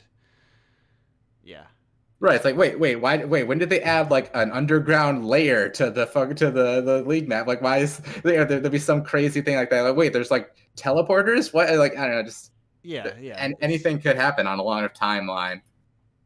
And like code changes, and then it's like, wait a minute, well now we can do way more stuff that we couldn't do before, and now we're gonna do all this cool stuff. And then our old characters, I can shoot something in a straight line, and then I can shoot a second thing in a straight line, but a shorter straight line. Like that's why I think now that's probably like the biggest disconnect in like game structures between like indie titles and AAA titles. Is like an indie title, you're like usually just like you're aiming to get something done and like get it out there, and then maybe people can like buy it. But like you don't design things with in mind and like, okay, and then like a year from now I'll be doing season 2 of this game. Right. And like this is all like no, it's like a year from now I'll be trying to figure out what to do next. Like that's just it. You're not designing a game to be someone's only game they ever play. And I think that's the thing a lot of bigger developers learn, is that like even with the size you're at, you still can't do that. We've seen like Anthem, we've seen a lot of things where it's like people already, if people want to play Destiny, they already got it. Like it's already there. Right. Like there's nothing you can do quality wise that'll be able to supplant it, because it's already what they play. It's not even a matter of like quality, it's a matter of like they have the community, they have the friends who are in it. Like you can't make a League killer, because League is what it is. Right. And you just have to accept that. Yeah, it's like, well, I can just already play. Like, why would I kill League when I just keep playing League? I don't. Or if I'm tired, just take a break and I'll come back 3 months from now and it'll be different. So like maybe it'll be better. I don't know. Right. Like that's. Yeah, I mean, I guess yours has Jim Raynor in it, but how much? Dude, Heroes of the Storm was pretty cool. I did like that game. It was I'll admit I did play it, and it's like it was kind of neat. That was like it was a real brawly like kind of game. I liked the extent they went to like doing weird gimmick characters that you wouldn't see in other games. Like, shoot, the one Zerg guy who like just makes creeps and like buffs up people and stuff. That's like that was like, I was thinking, yes, that's a character that like I don't think they're ever gonna do in League. But I mean, maybe once again a long timeline. Once they're hitting like 200 characters or whatever, maybe anything's possible. But they'll have to do something. They'll run out of people. They'll eventually have an evoker or something. Yeah. Damien was Abathur's was Damien's favorite, so that's cool. I don't know I can't even remember who I really played a lot of. I don't think I played enough to really have a main. Like I kind of like, I don't know. I'm not good at like sticking with the game. I don't think I'm good at any games that I haven't made myself. Oh, okay. So speaking of games you've made yourself, as we're what games have you made yourself, Steven? So I was like a bunch of Game Jam stuff, but under the Flyover Games label, my first game was Knife That Guy. Okay. You can't find it anymore because I didn't keep it up to date on the mobile stores because I'm not gonna pay Yes. $100 a year to keep a Mobile. game that makes no money. But oh yeah, no, I do have an itch though. I did remake it for one of our locally sourced bundles. Okay, I was gonna say, and if it's Android, you can just slap an APK on there. I could. I might go back and do that at some point. But it was a little, I call it a knife 'em up. You just have like a specific target and you're just moving around this dance floor. You have to like take down your target without hitting anyone else. It was honestly, it's still, I think, one of my favorite things I've done. Yeah. After that, Pill Popper. Huh? How good were you at it? I was pretty good. There was a dude who was better. There was a guy who would post up like every day with like his new high score. I think by the end of it, he was like quadrupling my high score, which like at the maximum like speed level is ludicrous. It's like largely luck because you're just going so fast and moving around this floor and you have very limited mobility to like turn. Yeah. But so that was pretty impressive. After that, it was Pill Popper, which is my first arcade puzzle game type thing. You have little pills. You drop them on dudes to try to even out their moods. It was like a weird dystopian setting where you're trying to make everyone a neutral mood. Okay. So if they're happy, you give them sad pills. If they're sad, you give them happy pills. And it affects the characters around them, so it can like set off a chain reaction. If they get too happy, they explode. That type of thing. So that like set the groundwork for my current game, which is Wave Crash. Yes, it's the name of that one. Multiplayer a puzzle game. Made it because I am bad at fighting games, but I really love their like visual language and the characters and everything. And I'm pretty good at puzzle games, so I want to make something that would sort of incorporate my actual skills with the things that I like to see in video games. Oh, perfect. And Steven, as we head out, what fighting game are you the worst at, would you say? Oh, dude. Okay. The only one I was actually good at was Virtua Fighter. I was decent at that. That sounds like the opposite of the question I just asked you, Steven. I'm setting up. Hey! I'm setting up a context for the answer. Okay. All right. Sorry for interrupting your narrative. So the actual, it'd have to be a very combo heavy. So probably, well, I mean, they're very similar games. So I would suppose like Marvel vs. Capcom series or Skullgirls, like that type of like tag team fighter with like long combo strings and yeah. So yeah, I'd be that. Although Skullgirls is also one of my favorites as far as like animations and aesthetic. Like I think the way they committed so hard to being like all the characters are weird. Like even the default normal characters are still bizarre, and I love that about that game. Yeah, that's fighting games are a work of art, and they're beautiful, and they should be appreciated every day. But enough appreciating fighting games. My favorite animation is in Melty Blood. You all should check out Melty Blood. And there's that one girl who's a vampire, I think, and she walks backwards and she points at you while she does it, and it's an amazing animation. She's like, "I'm walking backwards, but I'm coming back for you in a moment." Just so you know, I still remember we're fighting. All right. Yeah, it's exceptional. It's an exceptional piece of character work. I love it, and I'm going on break now. Goodbye. I'll be back soon. We'll all be back soon. No, we won't all be back soon. We'll be back with one of the guests. One of us will be murdered. Oh, shit, no. Mystery. Enjoy this thing that surprisingly slaps. See ya.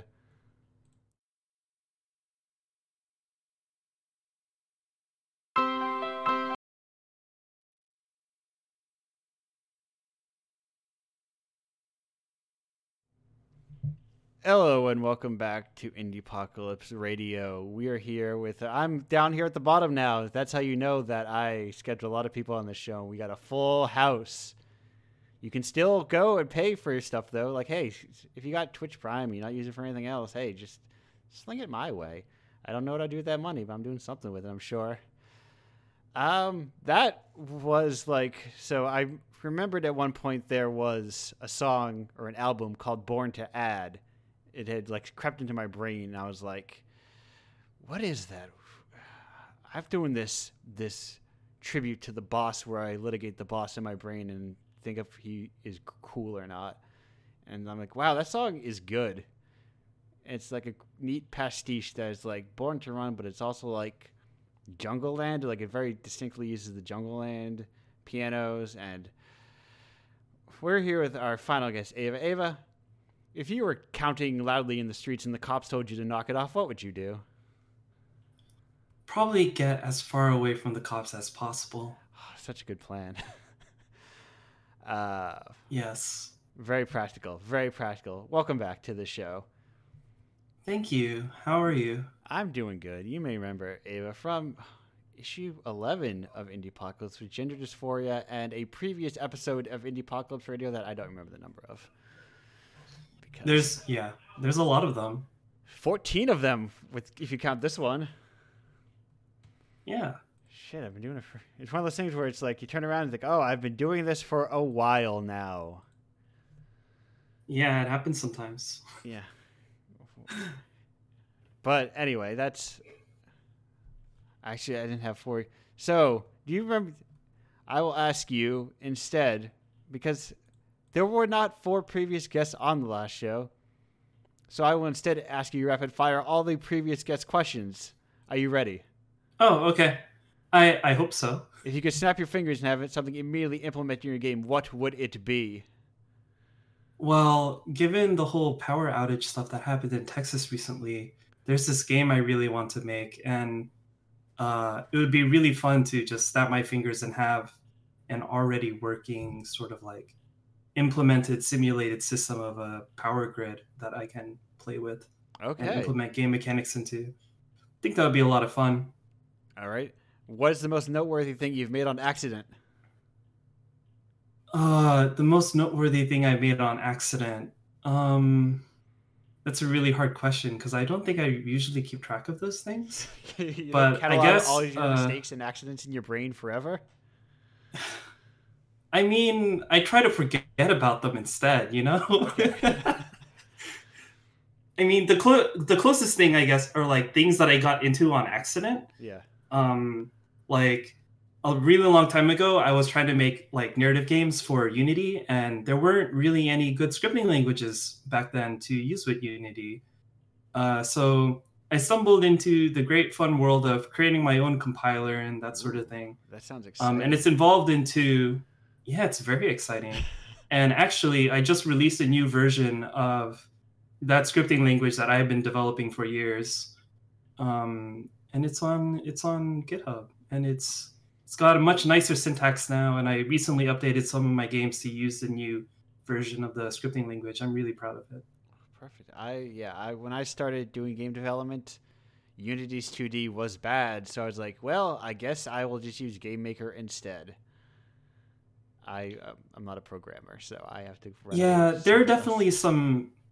Yeah, there are some better choices now when it comes to like doing branching narratives in Unity, but like I'm of course biased, but I still think my version is the best version, except for maybe Yarn Spinner. Yarn Spinner comes pretty close, I think.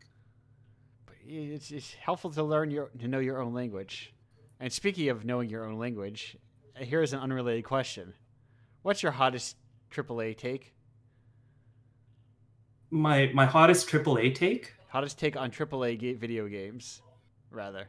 Oh, they're all boring. Oh shit, that is not very. That's not a hot take, is it? That's a pretty common take. Yeah. Shit. Well, wait, hold on. Let's get more specific about it. Well, what's an especially boring one? You think? Well, okay. I guess like every single time a shooter comes out, they always have the same layout where it's like a stoic guy in the distance, like you know what I'm talking about, where they just like take a photo of the guy standing like among like some ephemera or something, or like and he's sad like about dust. Something. Or not sad. Yeah, maybe being sad about something. Because men can't be sad. They usually look stoic. They usually just look stoic, like they're like there for business or something. And the business is shooting all these guns and upgrading. And like, I know those games sell, but you do realize you're buying the same game, right? Like it's the same thing. Yeah. Yeah. The last time I am usually like. I am very trend diverse because I have been burned enough times by things people really like that I was not personally interested in myself.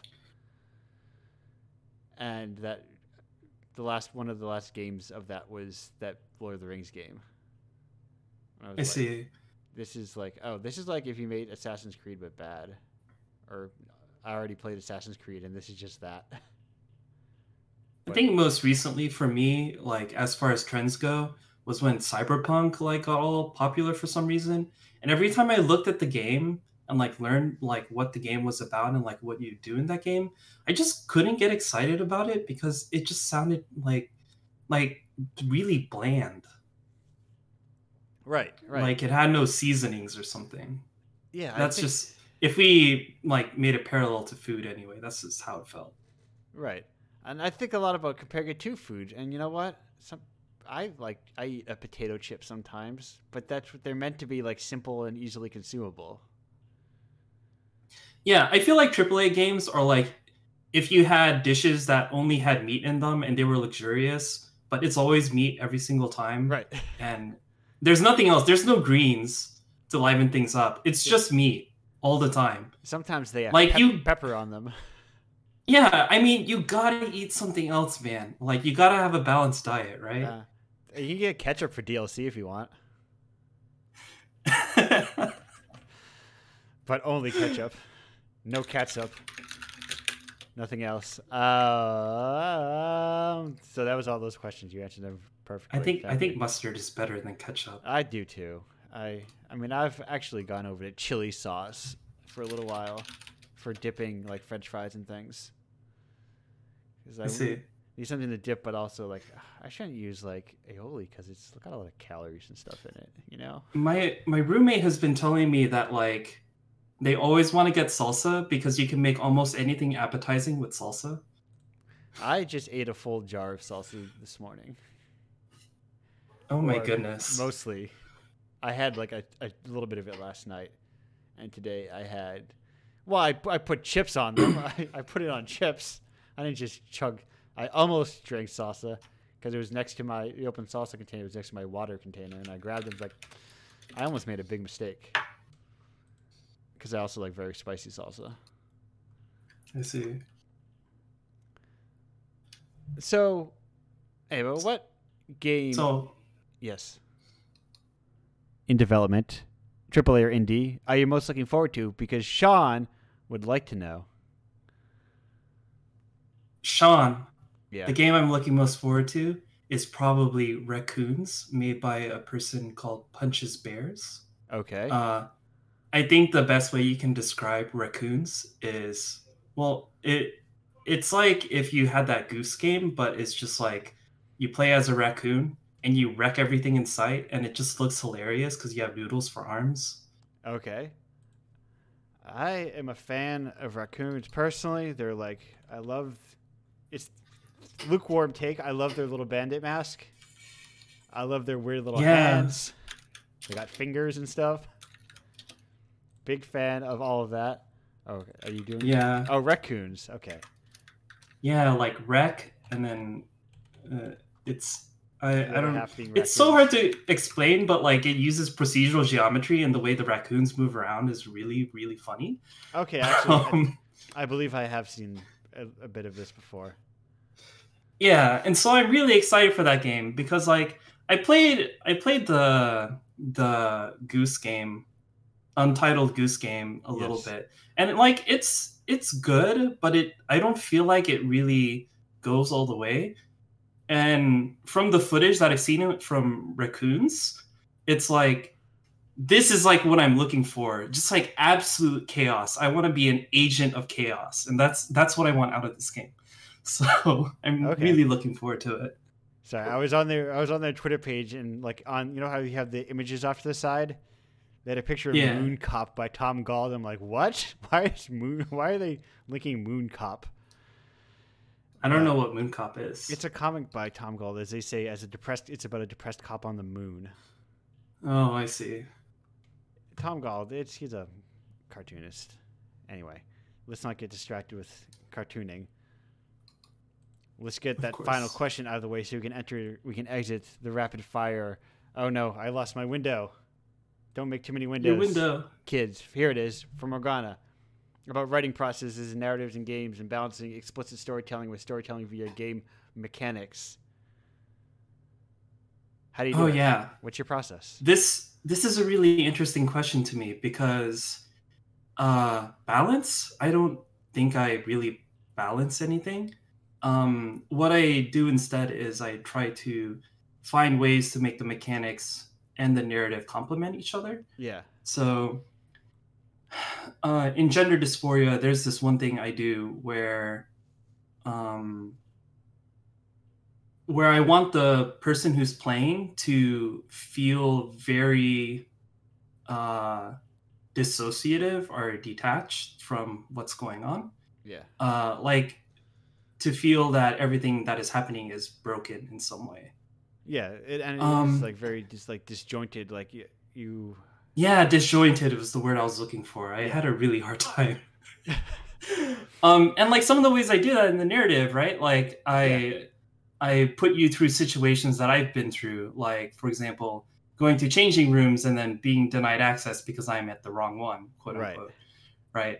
But I also do that through the mechanics. And something you might not notice if you play the game only once is that all of the scenes in the game are randomly ordered, except for, I think, 2 of the scenes are stuck in place. Like the very first scene and the very last scene you see in the game are fixed. But everything else is jumbled up.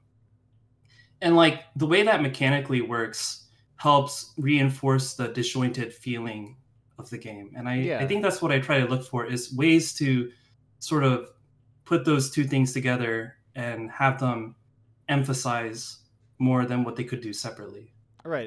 It was very much in playing the game. It felt like a flurry of these like interactions that are where like they're all interconnected, but they're all disconnected. It's like this is just like wandering through this kind of living, like wandering through your life, and this is what you're being the character, and also I guess you are being semi-autobio you're, but like this feeling of wandering through, and like there is a narrative, a through line narrative, but the individual pieces of it, like the order doesn't matter because it's all like this barrage of like similar interactions, but like always placed like in contextually different ways, and the way they're all in different situations. And one of the things I tried to do, I don't think it came across very well in the game, but one of the things I tried to do was make it so that the scenes influence each other in like really strange ways, because memory recall isn't, humans are very bad at memory recall. Right. So there are a lot of places in the game where like you can make a choice, and that choice affects what kind of dialogue you see later on in the game. Even if like you reordered all of the scenes so they're in chronological order, like you might play the last scene for one of the arcs and then go to an earlier scene, but the choice that you made in the later scene still affects the earlier scene, if that makes any sense. Yeah. So there's a lot of like time warping, like choice manipulation stuff that happens in the game. But I don't think I did enough of it, and I want to do it more in another game sometime, I think. Well, perfect. I mean, there are always more games, presumably. Yeah. I hear there's so many things I want to do. I hear there are so many games. There's like an apocalyptic amount of games out there. What is an apocalyptic amount of games? Kind of like there's so many games that I, as an independent developer, am looking out into this wasteland and going, I can't make any money compared to these people who made money. Oh wait, let's ignore the fact that they got boosted up by like large companies to get there. I see. Well, there are also other industries that are in that kind of state of disrepair. Right. So. But we keep making them because we need an outlet to express ourselves. Right. And share information. So. Yeah, I've heard dire things about poetry. Oh, have you? Yes. Now trying to get coverage for any or payment or like. I think it was very much the sentence. You think you got it bad.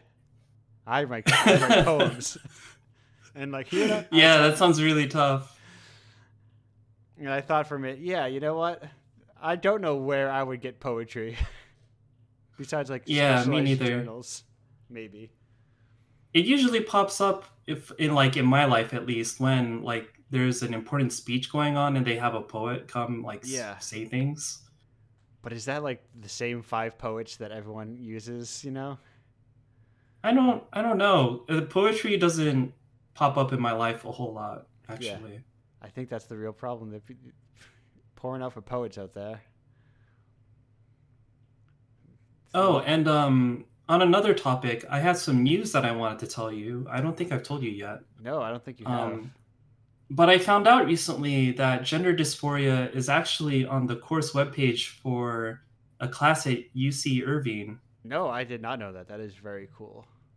It's very exciting. I emailed the professor because I was so excited. And I was like, oh, it's so cool that it's like on your course webpage. And like, how do you find my game? And like, what do you like? Why is it on your course webpage? What are you using it for? That sort of thing. And they were really delighted to receive my email. So, you know, that was nice. Yeah. But apparently they played the game and they empathize with it a lot since they're also trans. And they have some trans students in their class and they wanted to have something on their webpage for the students to go check out. Yeah. And yeah. So it's not like part of their curriculum, but it's like there as like an extra thing that students can do. Yeah. It's just really exciting. I'm sitting here like, oh man, my stuff is like approved for collegiate material. Right. Somebody was like, yes, okay, yeah. This is a professor at some college was just like, yeah, that's good. Let's put it on there. Right, yeah, this has like scholastic merit to it. This could. Yeah. I think there is something very important to the interactive experience with like creating empathy or like helping to convey an experience other than one's own. And I'm not sure, like, but also I think you do need people to like be willing to understand it, you know? I think it's really empathy is something that some people have to learn, and sometimes it's not the easiest thing. Right. Because I think it's also at the same time very easy for someone to play something like gender dysphoria and be like, oh, I don't care, and just click all the buttons. Yeah, like that one person who was on my itch page and was just like, boring. That's such a what did it even... I couldn't say anything. I was just like, oh yeah, you're right. Like it's my life. It's boring for me. It happens all the time. Yeah. Like I can't argue with you. It's always a very bizarre reaction to heartfelt, like personal work. It's like, kind of boring. I don't know about this. Yeah. I mean, that wasn't really the point, but sure. Have you considered adding more microtransactions to it? Oh God. I don't remember who I was talking about this with, but that reminds me of an idea where we were thinking about a way to just like make a game that was almost entirely microtransactions and watching ads. Yeah. Like the game mechanic was watch an ad, and that was like the entire game mechanic. Just like Ad Mansion or something. I think it happened in the itch Discord server at some point. I once wanted to make. Maybe I still will. I want to make a tabletop game that has microtransactions in it, and like bring it to shows. So like I'll have a cup. Oh God. I will have like a cup and like a QR code, and people could pay me, and I could give them more money or better tokens. Oh God. It just like you could do that like at a lower level, like just with any board game. Yeah. And just instead of having a swear jar, just have a microtransaction jar. Right. And it's just like keep putting in money to get like every time you screw up and you want to change something retroactively, here's $2. I'm gonna go fix this thing. You want a bonus die in Monopoly? Here, just give me $5 and you can have a golden bonus die. Oh, you all by default you all get these little cubes, but if you want to use the wheelbarrow, you got to pay me extra. Are we terrible people for talking about this? No, because it's performance art. It's Oh, I see. Okay, well that makes it 100% okay, no questions, huh? Ah, yes. You see, if you do something under the guise of performance art, everything works. Also, people will fucking blow their money on way worse stuff, and the money that I do not spend on food, I pretty much 100% invest back into art. So myself personally, I don't feel bad about it. I see. I'm either buying, if I'm not paying for Indiepocalypse, I'm buying just like music or comics or movies or just art. I don't have any other pleasures in life.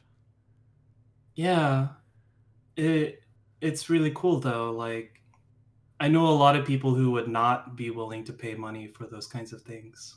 I just Always looking for free stuff, yeah, I just dropped too much money to get, because all the music I play on Indiepocalypse Radio I pay for, where is easily possible. I say I don't have to buy like a $90 secondhand copy of a Suicide album. I may just find other ways. Yeah, no one wants to ever do that. Yeah, but hey, if they were offering it easily and I could just get it, I would. I even bought the single of that Sesame It needs to be Street song. accessible. Yeah.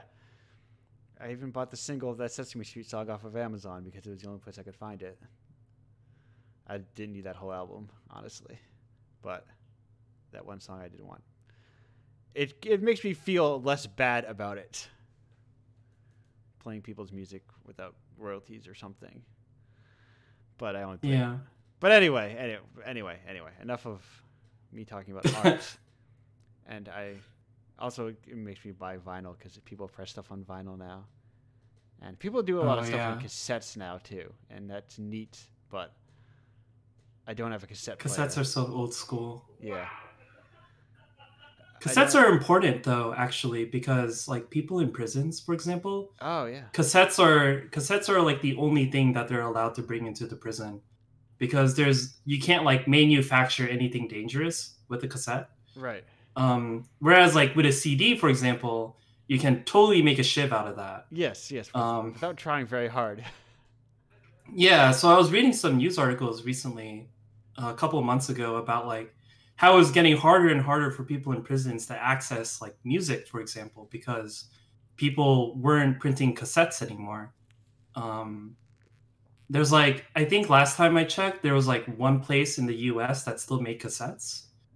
Well, I guess if you're expected to go to prison anytime soon, get into independent music. They print on cassette still. Yeah. Anyway, I just thought that was really interesting. Like sometimes we don't think about the implications of the kinds of technology that we use, and when they go away, what that means for other people. Right. Especially like things we don't think about. Like I'm sure there's people out there who still use VHS somewhere. I don't know who. They're still all available at the thrift stores. And I look at them and go, I guess somebody's still buying these, or at least somebody's turning them in. And what would you do with it? Send them all to Victorville, they say. But cassettes aside, people are posting music in the chat, and I want to look at it because I like music. You can't help yourself. Yeah, that's fuck. The chat found the secret way to engage with me, which is talk about music. It's my secret weakness. Anyway, I'm back to focused. Focus on the task at hand. Staying locked in. Speaking of VHSs, did you have VHSs? Was that? Oh no, am I dating myself? Are you asking if like you grew up and watched things on VHS? If I grew up without VHSs? Yeah. Yeah, I had VHSs when I was growing up. It was mostly Pokemon. Okay. Yeah. Mostly just like the TV shows of Pokemon and some of the movies on VHS. And I know that a lot of people had experience recording things on VHS, like watching TV and recording it to VHS. Yeah. To watch later, but that was not part of my childhood. My parents never bought like blank VHS tapes to do that. No, so I only ever had like already recorded VHSs that we would buy, like the Pokemon VHSs and stuff. Perfect. I begin to worry every now and then, like, oh, wait a minute, am I becoming too old? You realize every second that's happening to you. I am becoming You're too getting old. Older. but I am the cool editor who brings in all the cool kids making games, and I have to stay cool with them and young in spirit. Yeah, but I mean, like, just think about people who were born in 2005. They're like 16 now. They are, yeah. They don't even know what Pokemon 2000 is. I don't even know what Pokemon 2000 is. Mostly because that was past my Pokemon age. I think I saw the first movie, and I got a Mew Pokemon card. I thought about selling my Pokemon cards recently, but it seemed like too much hassle for not enough money. I think my favorite episode of Pokemon that I ever watched on VHS is the one where they have to deal with a Snorlax that's just in the way. Okay. Like they're like trying to go somewhere, and there's this giant fat Snorlax just like in the way, and they have to figure out how to get Snorlax to move. I think that's my favorite episode. Like that's the one I remember most distinctly out of all the ones I watched. We have like, I don't know, 15 of them. Yeah, I don't remember. Was that? I just remember the Snorlax eating like a thorny plant of some sort. Okay. And it was, yeah, I don't really remember a whole lot. It's just the one I remember the most. Yeah. Now is that like post? Because don't they make like a new Pokemon series when they make new games for new regions? Is that something that I never really caught up with. I never really like stayed up to date with Pokemon after the original like 151. Okay, so that was still the original season in that case. Then, all right. Yeah, it was like one of the original episodes from like season 1 or something. Yeah, I have no context for stuff that I watched as a kid because I feel like episodic or like contextualizing television. You just sort of like watch whatever was on, you know? Right, like, right. And yeah. I had no concept, I get you. No concept of like shows having an order. Yeah, I used to like watch Saturday morning cartoons all the time when I was a kid. Yeah. And like I remember at some point while I was a kid, I started to think that the Saturday morning cartoons weren't good anymore. Oh man. And you put away childish but like things. I don't know, like I just like I stopped watching them. I don't know like when that happened exactly, but I just stopped watching them entirely. And then I just like didn't really enjoy, well, except for like Cyberspace or whatever it was, these math cyber thing that was on PBS. What is it called? I have no idea. You're in the weeds. It's like a PBS kids show. Okay. I think it's still going on. Oh, it's called Cyber Chase. Okay. And I think it's still going. And I have to say that like that is the one show that I continue to like when I started to feel like all of the shows were like bad. So to reverse the question I was going to ask as we go to break, Ava, instead of the last show, which was Cyber Chase, what was the first show that you were like, do you remember being like, I'm just not into this anymore? This is for children. Or this is bad. Oh, that's really interesting. I don't know. It's either the superhero one about like a black kid who has electrical powers. Oh, Static Shock. Static Shock, yeah. Or it was the Jackie Chan animated one. Okay. It's either one of the. I don't know which one was first. But one of those I eventually got really bored of. Like there wasn't really anything going on, and I just couldn't watch it anymore. Oh, perfect. And speaking of not watching anymore, we are not watching this segment anymore because we are at the end. It was great to have you back. We will be back with everybody in but a moment. But yeah, great to have you back. I like having these conversations. I like hanging out with people. Yeah, me too. It's great. Goodbye.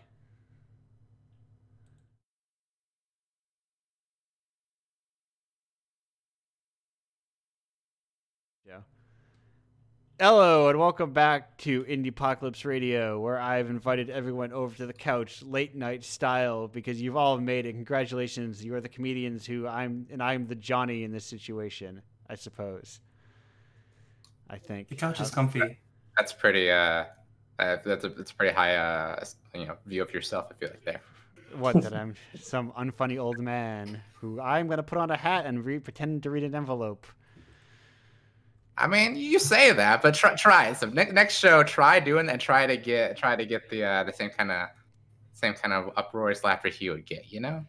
Hey, listen, I was a child watching. I saw those Johnny Carson infomercials, and I'm like, this guy is not funny. Everything's easy in the abstract, you know. You Yeah. see someone playing golf, and like, well, all I did is hit a little, but look how tiny the ball is. Like, yeah, you hit it far. How would you not? Come on. Let's see. I'm not gonna do it. I don't have the patience for it. I'm not that kind of talk show host until events open back up, and I try and figure out a way to bring desks to conventions and host talk shows there with couches and have people hang out. I want conventions to be back just so I can create live versions of this radio show now. Yeah, just have like a panel at some convention. That sounds great. Yeah, and the alternative I thought is like, what if I like created like a fake wood grain desk, but like printed it on a tablecloth and just draped that over the tables and called it a day. Just do like podcast bit outside and just set up a table wherever you want to. Just and just talk. our table's set up at the bottom of the escalator getting into the convention floor, but that's the best lighting, all right? Yeah. I don't know. I want to be out there. I want to be in the world. I want to be live. It's getting close. I'm like, I could almost. We're getting closer. I want to go back to hugging every person I see. 2022. Looking forward to it. We'll see. I've already just the number 2022. Like, I don't like how many twos there are. I feel like if I have to say 2022 for an entire year, I'm gonna lose my mind. I think we need to just like give it a shorthand name. The 22s. What if we just called the Deuce? I would be fine with that, dude. Yeah. Yeah. If you say like, yeah, the date is it's July 17th, the Deuce. All right. Yeah. Official stamp here. I'm giving it. No one else try name years. 2022 is the Big Deuce. Oh man, I can't wait for New Year's Eve. So that way, New Year's Day of 2023, we can officially drop the deuce. Exactly. Yep. Oh, here I can't. We're all gonna go to Times Square. We're gonna look at the big deuce on the big pole. We're gonna wait for it to drop, and we're all gonna be happy about it. Miserable to me. The idea of like waiting out in like below freezing temperatures, surrounded by people like shoulder to shoulder. Like I've never gotten the feel of that. Sometimes like misery loves company. You know, like people love shared misery for some reason. I've definitely put myself in some miserable situations to be with other people. I think it makes sense. With certain people, but like a bunch of would be like, yo, let's go touch a bunch of strangers. Like, well, sure. I feel like in retrospect, certainly, my perception of anybody being close to anybody has been irrecoverably destroyed. Yeah, like I can't even imagine the whole Times Square thing anymore. It just like. Yeah. If I see a scene like that, it just like induces panic inside of me. Like, wait, hold on, there can't be that many people all like that close together. Absolutely, that's disgusting. Someone's gonna catch something. I was playing Yakuza a little while ago and kept having that reaction anytime anyone got in anyone else's face. It was just like, no, please. I know you're tough, but not this. And that's in a country with mass culture. Yeah, right. They should have all just been. Listen, I think as soon as he gets the vaccine, I'm high-fiving everybody. Everyone gets a high five. No. I am on record as a frigid New Englander, so I was already not touching people. And I would keep business as usual. Yeah, no, when people were like, I think I've mentioned this anecdote of like being at a convention and giving a polite farewell to other New Englanders, and then Canadians who I had just met like hugging, and it's like, oh, I guess this is my screwed up region I live in that hates everyone and each other and themselves. I love hugs. I love like when you're going for a hug and then it's like hug chicken. Like, who's gonna let go of this hug first? All right, I'll take this to the limit, dude. I will climb up on you like a koala. I guess we just like live as one unit from now on. Okay, I won't back down from that hug. I will let go If it's first. if it's someone I'm wanting to hug, I will never be the first one to stop first. We'll have that whole conversation mid hug. It's fine. I am a man of my personal space, and I respect it, and I need it. But that's just me, and I know that. But also, I both ways. What am I talking about? I'm plenty both ways. I think it's more like it's a very person to person basis. But Of course. so, did anyone have any questions as they were going through this for any of the other guests? They're like, "Oh, I had a burning question, but I didn't want to interrupt to ask it." If you had to choose to fight yourself from either 5 years ago or 5 years from now, who do you think you have a better time fighting? Like, who would give you the better odds? Probably 5 years ago. Really? So you think 5 years from now you're gonna be in a better shape to fight? Yeah, well, I think more so mentally than anything. I don't think me 5 years ago would have ever been able to fight, regardless of physical condition. But every year, I come closer and closer to seeing myself in a place where I could fight someone if I needed to. You just hone that mental edge to an obsidian point. Exactly, just like that. Do I have to pick? I feel like I'll lose either way. Well, yeah, but which one? I was gonna say, like, me 5 years ago and me 5 years in the future never wants to fight. Worst point now? Are you at like your weakest point right now? No. Yeah, I think so. I mean, honestly, I would say that I am also. I would say I'm pretty stable, so I presume. Like, yeah, I don't know. Like, I feel like I was better off 5 years ago, like emotionally speaking, and like Well, but I expect it to get better 5 years from now too. the good Say what? fighters are bad emotionally. I don't know. Personally, I feel like I just turned 30 last month, so like I'm basically at the peak of everything I can do physically. So from here, it's only going to get worse. So 5 years from now, I think I'd have a better chance. I think I would be pretty good against, unless I do some very significant life changes. I was gonna say, are you sure that could become one of those anxious guys that gets really self-conscious about his body and then just gets really jacked up later in life? I have thought about putting myself in a position where like I had to get strong to survive, where like I go like live like Walden style in the woods and try to like build a cabin and everything, where it's like, all right, either I'm gonna get the physical capability to like cut down trees and haul logs, or I'm gonna freeze in the wilderness. I think that's the only way that I could get above par right now. I have never read Walden, but Oh, me neither. I've never read any books I referred to. Why would I? knowing a reliable source, that Henry David Thoreau that son of a bitch was in town every other week. So, I mean, well, yeah, it'd be so boring. so for as much as a man in the woods he could be, he was not a man of the woods at all. He was very much. I mean, so was Bear Grylls, right? Like that was the whole thing behind his show. Is his was the fake one, and the Survivor Man's was like the real one. right. Like Bear Grylls are just like staying in hotels and stuff and coming out and like I don't know. I guess I'll like squeeze water out of like elephant. And like Survivor Man's like, no, I had to like haul this camera on my back, set it up to just record me starting this fire. Like, Yeah. No, he's like, I just spent a night in the Four Seasons. I guess I'll go out into the wilderness and drink my own piss or something. Whatever a Survivor Man does.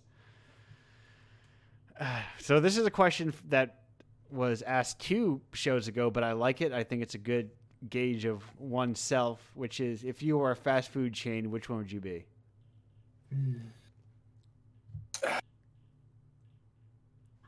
so I've never been to Jollibee, but like I feel like their energy vibes with me very well. So I think I'd be a Jollibee.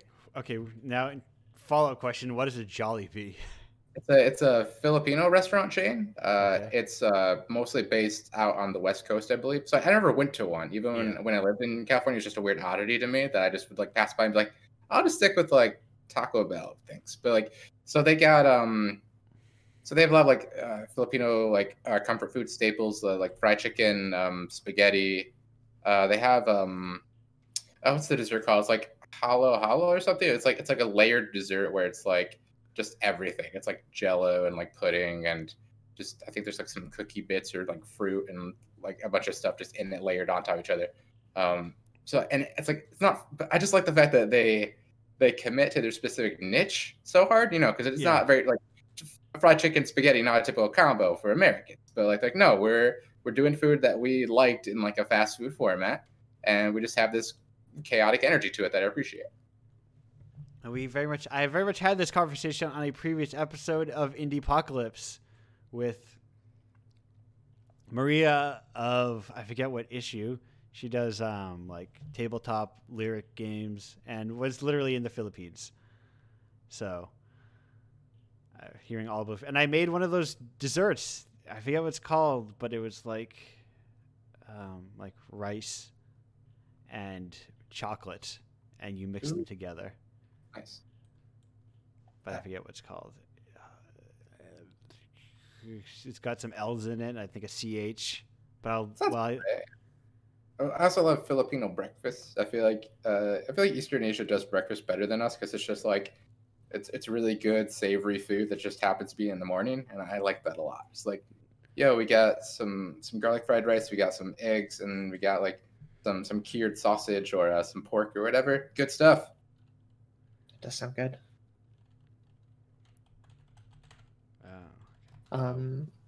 Returning to the question, I feel that my soul is inextricably linked with Wendy's after working at one for 4 years. So Okay. I can't imagine any other possibility. You're kind of like a square patty kind of person. I would say so. I like symmetry. I think I enjoyed their fried chicken sandwiches. Chicken's good. It was good however many years ago I worked there. It's the best fast food item, I feel like. What is? The Wendy's spicy chicken sandwich, I feel like it's just like the number Yeah. one thing. That It's really good. It is quite good. I cannot, despite my grudge I hold, I cannot deny that I still crave Wendy's food often. I wish it was there. I have to go to I don't pass one reasonably, but occasionally I would pass a Burger King on the highway, and I would also get spicy chicken. And then like sometimes I've found myself going to just like cheap fast food sometimes because I miss traveling, and it creates a sense of travel. Yeah, I get you. The time when you can have you can have a Big Mac at like 7 a.m. in an airport, because what does time even mean anymore? Yeah. It's a construct. Who cares?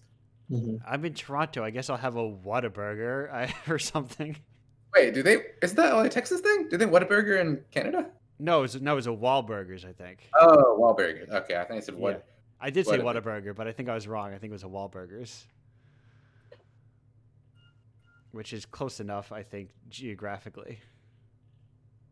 Like I'm not a healthy person, but one of the few rules I do hold to is if I'm gonna have like terrible junk, I need to either be like in transit or I have to walk to it. Yeah. And so right now the closest like actual fast food is over a mile away, so I don't have fast food very often. Yeah, same. The only things that are like near me right now are a bunch of like pretty good Vietnamese restaurants for the most part. I have a Domino's 3 minutes from my house. Right? Oh yes, I also have that on the block that I live on, but I don't do that one often. But I can get pho whenever I want, and that's really good. Oh yeah, I love pho too. Man, I don't know, just that's my favorite of the of like the staple like noodle soup. Yeah.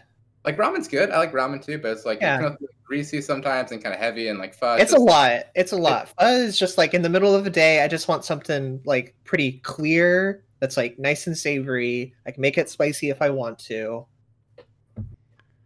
Yeah, ramen could be a little bit much sometimes for me. Oh, I looked Man, it up. I had ramen in Japan and I'm now spoiled forever. Oh, well, that's a different story. I Ramen mean, in Japan is so good. That yeah, but at the same time though, like Japanese people aren't locked to Japan. You know, it's not like there's this weird idea where it's like the food is only real if it comes from like the one place. But That's it's like, true. That's true. No, I understand, but I haven't found a single place yet that like in the US, I haven't been to a single place where like the ramen was as good as what I had in Japan. I know it's out there. I just haven't found it yet. well, there you go. We got to go to GDC again. We got to hook you up, and like we won't stop until we find the place. Screw the actual convention. I'm pretty sure there doesn't exist one in Austin at the very least, because I've been to the ramen places in Austin, and I don't think any of them come close. Yeah, I have to drive like an hour to get to even to be able to purchase ramen. Wait, where are you at? I'm in Massachusetts, but not in like a city. Oh, I was say even in like I'm in Ferndale, which is like a suburb of Detroit, the Metro Detroit area, and there's still some decent like Japanese food around here. It's pretty. I don't know. It's pretty good. I have a Thai restaurant nearby, but they don't have. Well, the Japanese place I have nearby is like a steakhouse, and they don't have ramen. They have like udon and stuff, like other noodles, but it's mostly like a sushi and steakhouse place. Oh, udon can be really good too. Yeah. But also, I just miss the actual restaurant experience. Like, I don't know. I just can't wait. yeah.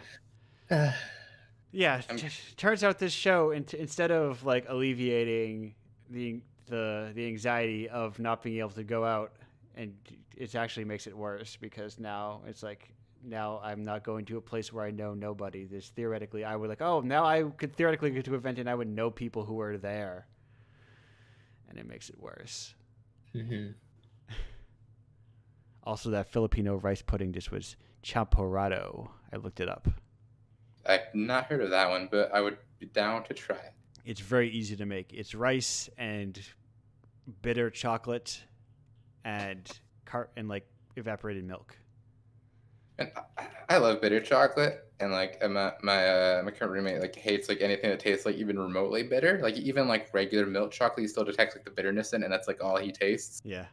Like I just feel so bad for someone who is cursed with that affliction. And the same thing with like people who taste cilantro as soap. Like I love cilantro. I will like if I get a bunch of cilantro, I'll just chew on it because there's more than I can ever use. No, I'm with you.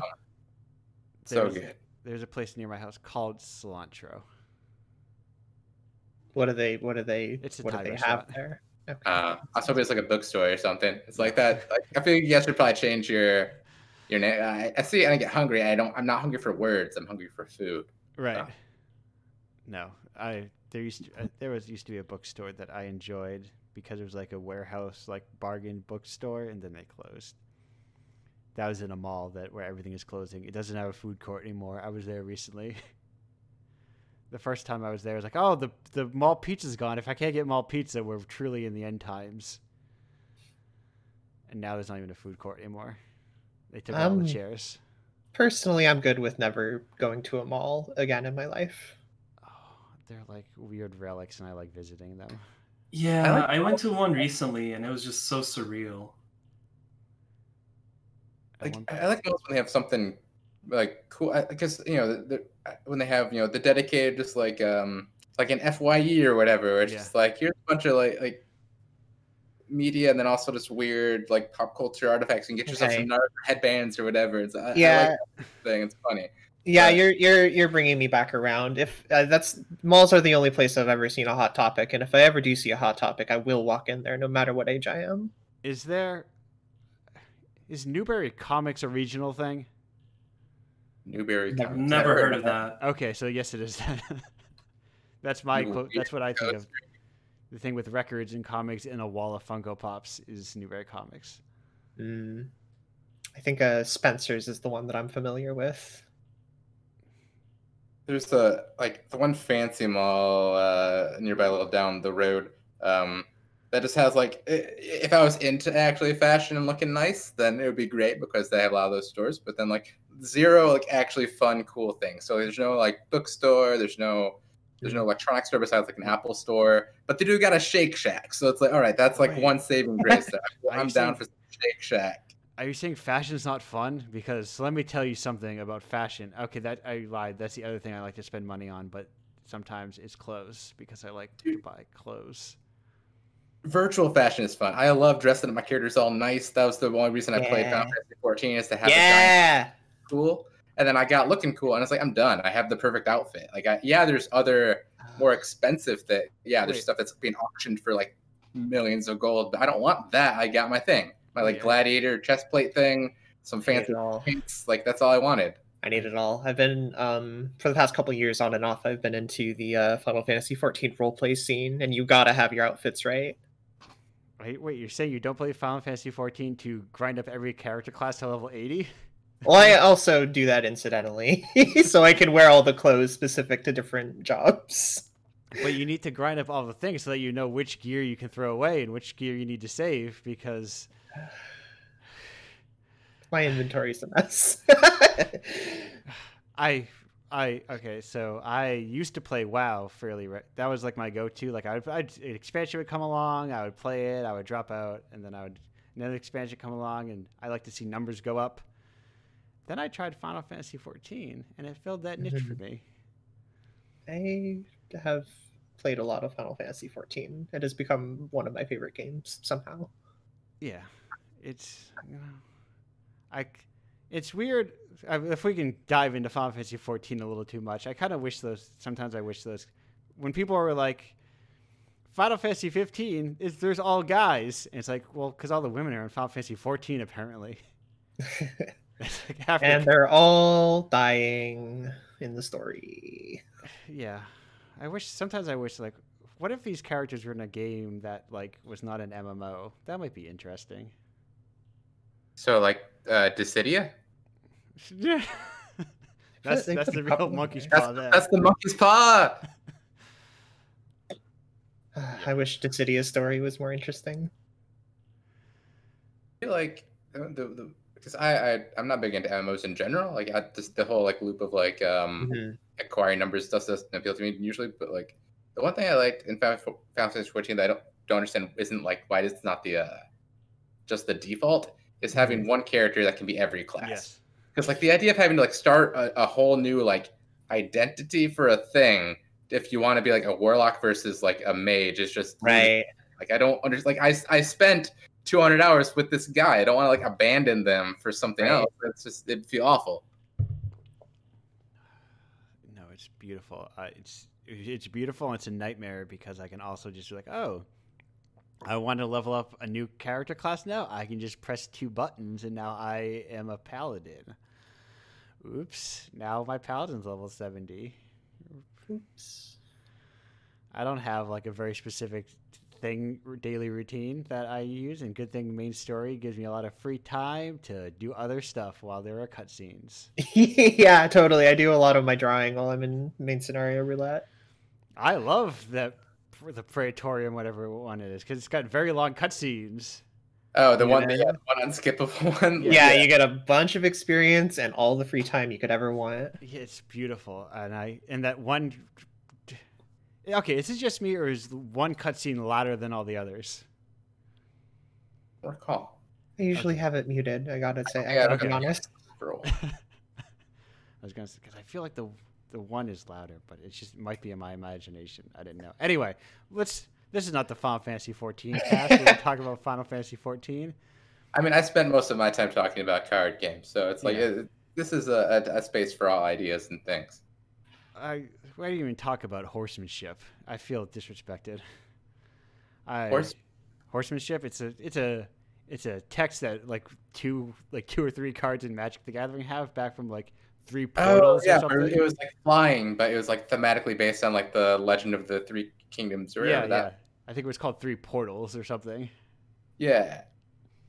Dude, I love games when they're in an early stage where the developers don't really understand what the game's about themselves, you know? Because like most games like that, when they're released, you have an idea of what it means, but like players get to decide what it means. So you could be like, well, we assumed this is going to be a lot more meaningful, but people don't like it. So I guess that's not what our game is anymore. Yes, that's when I said like modern card games feel too clean. They feel like somebody thought them out too much and planned too well. I've been playing the video game version of Yu-Gi-Oh lately, Okay. and that's fun. There is- I like it because the like campaign mode is you just go through all the battles that happened in the story of the anime. So like going through the battles that I remember, they have like the decks set up of those characters to like play off each other in like a dramatic way because they were written to do so in like a TV show, you know. So it feels very satisfying. Yu-Gi-Oh, like the fact that they've committed to like just keeping this game going forever without doing traditional rotations. The hardest possible design scenario I can think of for a game. I respect it. And I It's was so trying funny. to. I will look it up at some point and put it into our secret private Discord. But there is like a Beanie Tuesday, I think that's his name, tweet where it's like Magic versus Yu-Gi-Oh, like card descriptions, and the Magic one is like thoughtful moves or thoughtful decision. It's like look at the top 3 cards, pick one of them, shuffle the other one midway through your deck, and it's 2 guys like thinking about things, you know, and like they have Mhm. funny hats, and Yu-Gi-Oh is like, I'm evil hot dog. Yeah. It's like Chromega Thermal Collider. Like shuffle 2 Collider cards from your graveyard into your deck, and then take 2 cards from the top of your deck and put them into your hand. As long as you have 3 Chroma cards, like it's man, Yeah. I can't like, I can't Found tweet. parse it. My favorite Yu-Gi-Oh card that I've discovered through playing this game is called Fairy Witch, and the description just reads, was a fairy but then decided to become a witch, and I respect that a lot. I also have very like nostalgia for an era that I did not participate in is like old Magic cards when like there wasn't like a house style for each one, and it was just like the weirdest bullshit people would come up with. Anyway, So, are we done? what? I keep going about Magic cards. No, I could. That's why that was me rating myself in, and I love historic and Magic because it's like here's all the dumb bullshit that like combos and is chaotic and it makes people mad and angry. I'm a dirty goblin player and I love it. So like my favorite Magic card in the entire game is a Dwarven Song. Okay. It was a 1 mana red card from way early on, and the full text of it is it's an instant, changes the color of 1 or more target creatures to red until end of turn. You choose which and how many creatures are affected. Cost to tap, maintain, or use a special ability of target creatures remains entirely unchanged. And so I like it because it's so much text that's unnecessary to the point where like the updated text is just 1 or more target creatures become red until end of turn. And I just love that they clarified that like, okay, it's changing just one thing. It doesn't change these other unrelated things. Because imagine if every card said that. Because every card could say like, yo, deal 3 damage to a target creature. This does not change the color of the creature. Doesn't change the owner of the creature, the cost of the creature. Like it doesn't change, and it just deals the damage. Okay, it's like, well, yeah, that's the assumption. I read the card and do what it says. I don't know why. I love that they early on they had no concept of brevity or clarity. Also, this is exceptional art. It is very good. It's 3 pointy-nosed, bearded guys who all look like they're like trying to say "well, actually" to each other. Well, actually. Well, you see, actually, you can still tap for different color manas if you want to. And Actually, I prefer the mithril over the elven silver because it's slightly lighter while still providing durability for dwarves. I love a Magic card. I'm getting lost in the sauce, just like on the second line of this thing, just getting lost. I love Magic It's so Gathering cards. long. I love cards that have that. Card in Magic, and you get to choose because that's how cards work. Like the card doesn't specify like, you know, it's like counter target spell. Like you get to choose the spell. Oh, cool! I get to target it. All right, like yeah. It's because they hadn't invented the word target yet before that, so everything had to be choose. But then target was a way to simplify all that shit. Yeah. I love when Magic man. cards have that much text and it's just all flavor. It's like, wow, look at all this text on this card. Oh, it's a fucking like poem. You know what other card game I love? Yeah. Baten Kaitos to the Nintendo GameCube Entertainment System. Yeah. Yes, Oh, this one too. yes, I heard Charizard. Yeah. Sorry, Yeah.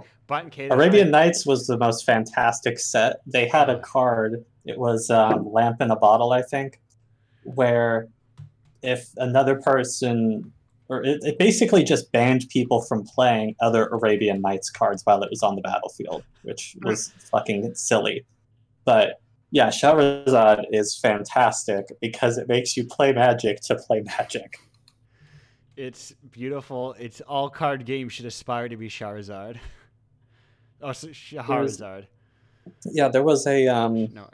it was like CCG Jam or something where it was like make a card game, and so I was researching old Magic cards, and I was like, oh man, because I used to play like old shit, Yeah. and then I was like, oh, Arabian Nights actually was even worse than I remember, which is fantastic. Yeah. But yeah, it's a beautiful mess of like conflicting design, and everything about it is my favorite. It's a little cleaner now. I wish they still just like went hog wild with it and just kind of just made shit up. I mean, they do like now they're cleaner, but they are definitely still very complex. This last set has like dual face cards where one side's a planeswalker and the other side's a vehicle. So it's like, Yeah. like Foretell as a concept. Yeah. Okay. Anyway. Okay. We're just getting in the weeds of Magic the Gathering at this point. Anyone else? Let's get into plugs before we just you're talking about triggering my trap cards. You got me talking about Magic the Gathering. So we're gonna get the plugs. Sophie, what have you got to plug? Mostly my itch, I suppose. sopy.itch.io,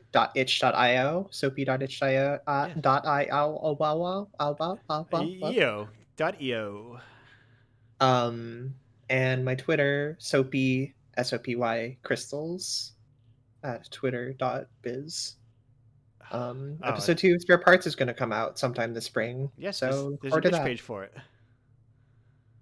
Even. Perfect. I'm going clockwise, which makes sense if you're here, not if you're listening to this later. Ava, what have you got to plug? I guess for now I'll just plug the narrative scripting language that I made that I talked about earlier. It's called Rumor.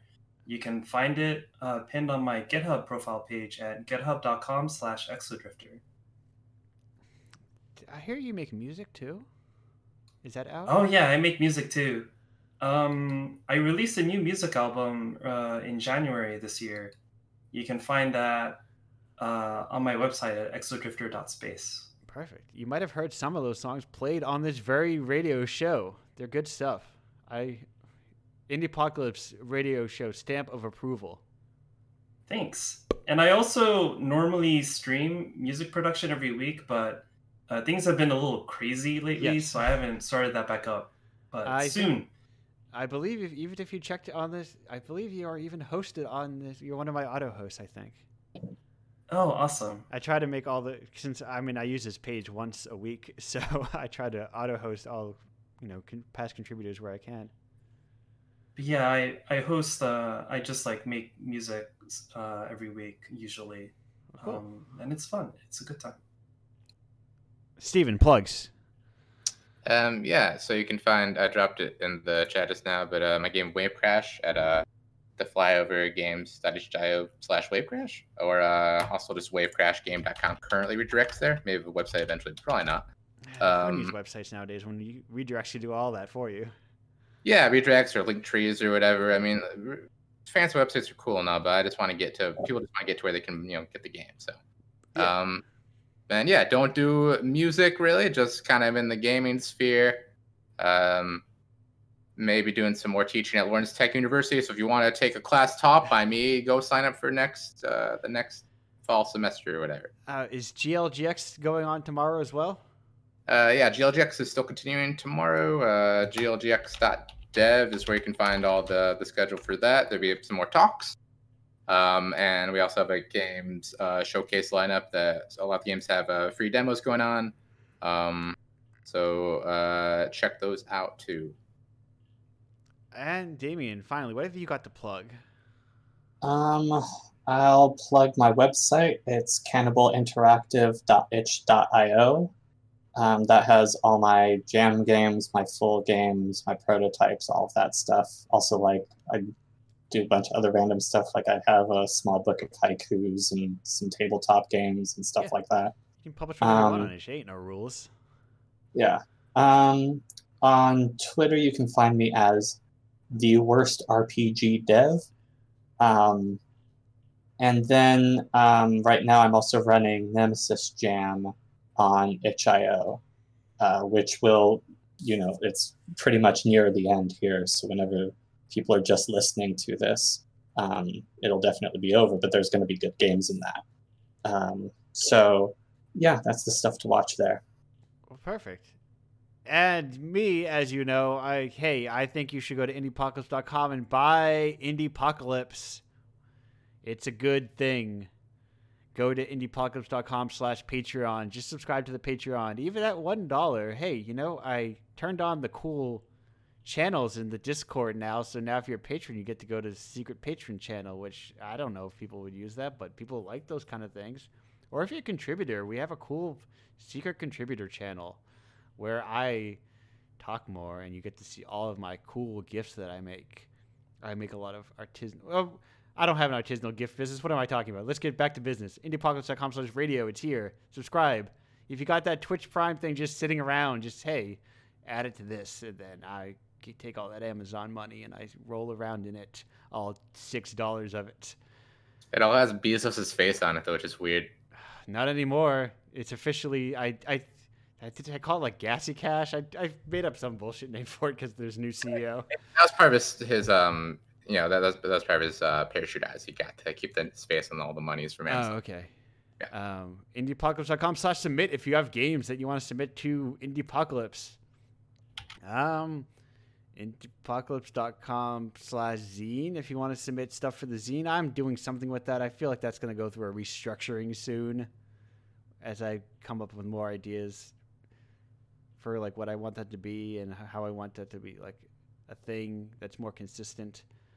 I think that's all of my links. Maybe we're at the part of the show again where I once again open my hover page and say, did I remember all my redirects? And I think I did. Yeah, that's it. There's a newsletter if you want to get emailed about once a week. Indiepocalypse.com/newsletter. Oh, /Discord will get you the Discord. Same Indiepocalypse, whatever, you get the idea. Just type /whatever after Indiepocalypse and you'll find something, I'm sure. Maybe it's a dead page. Anyway, we're ending the show now. Thank you all for being here. I'm glad to have you all. Oh, please, no. You're welcome. I don't take compliments. I take them and throw them away because I'll take them. Yeah, I'll give them away to somebody else. I can't handle them. Okay. Goodbye, everyone. Say your goodbyes. I'm going to the end. Farewell. Thank you. Remember your own therapy. See you.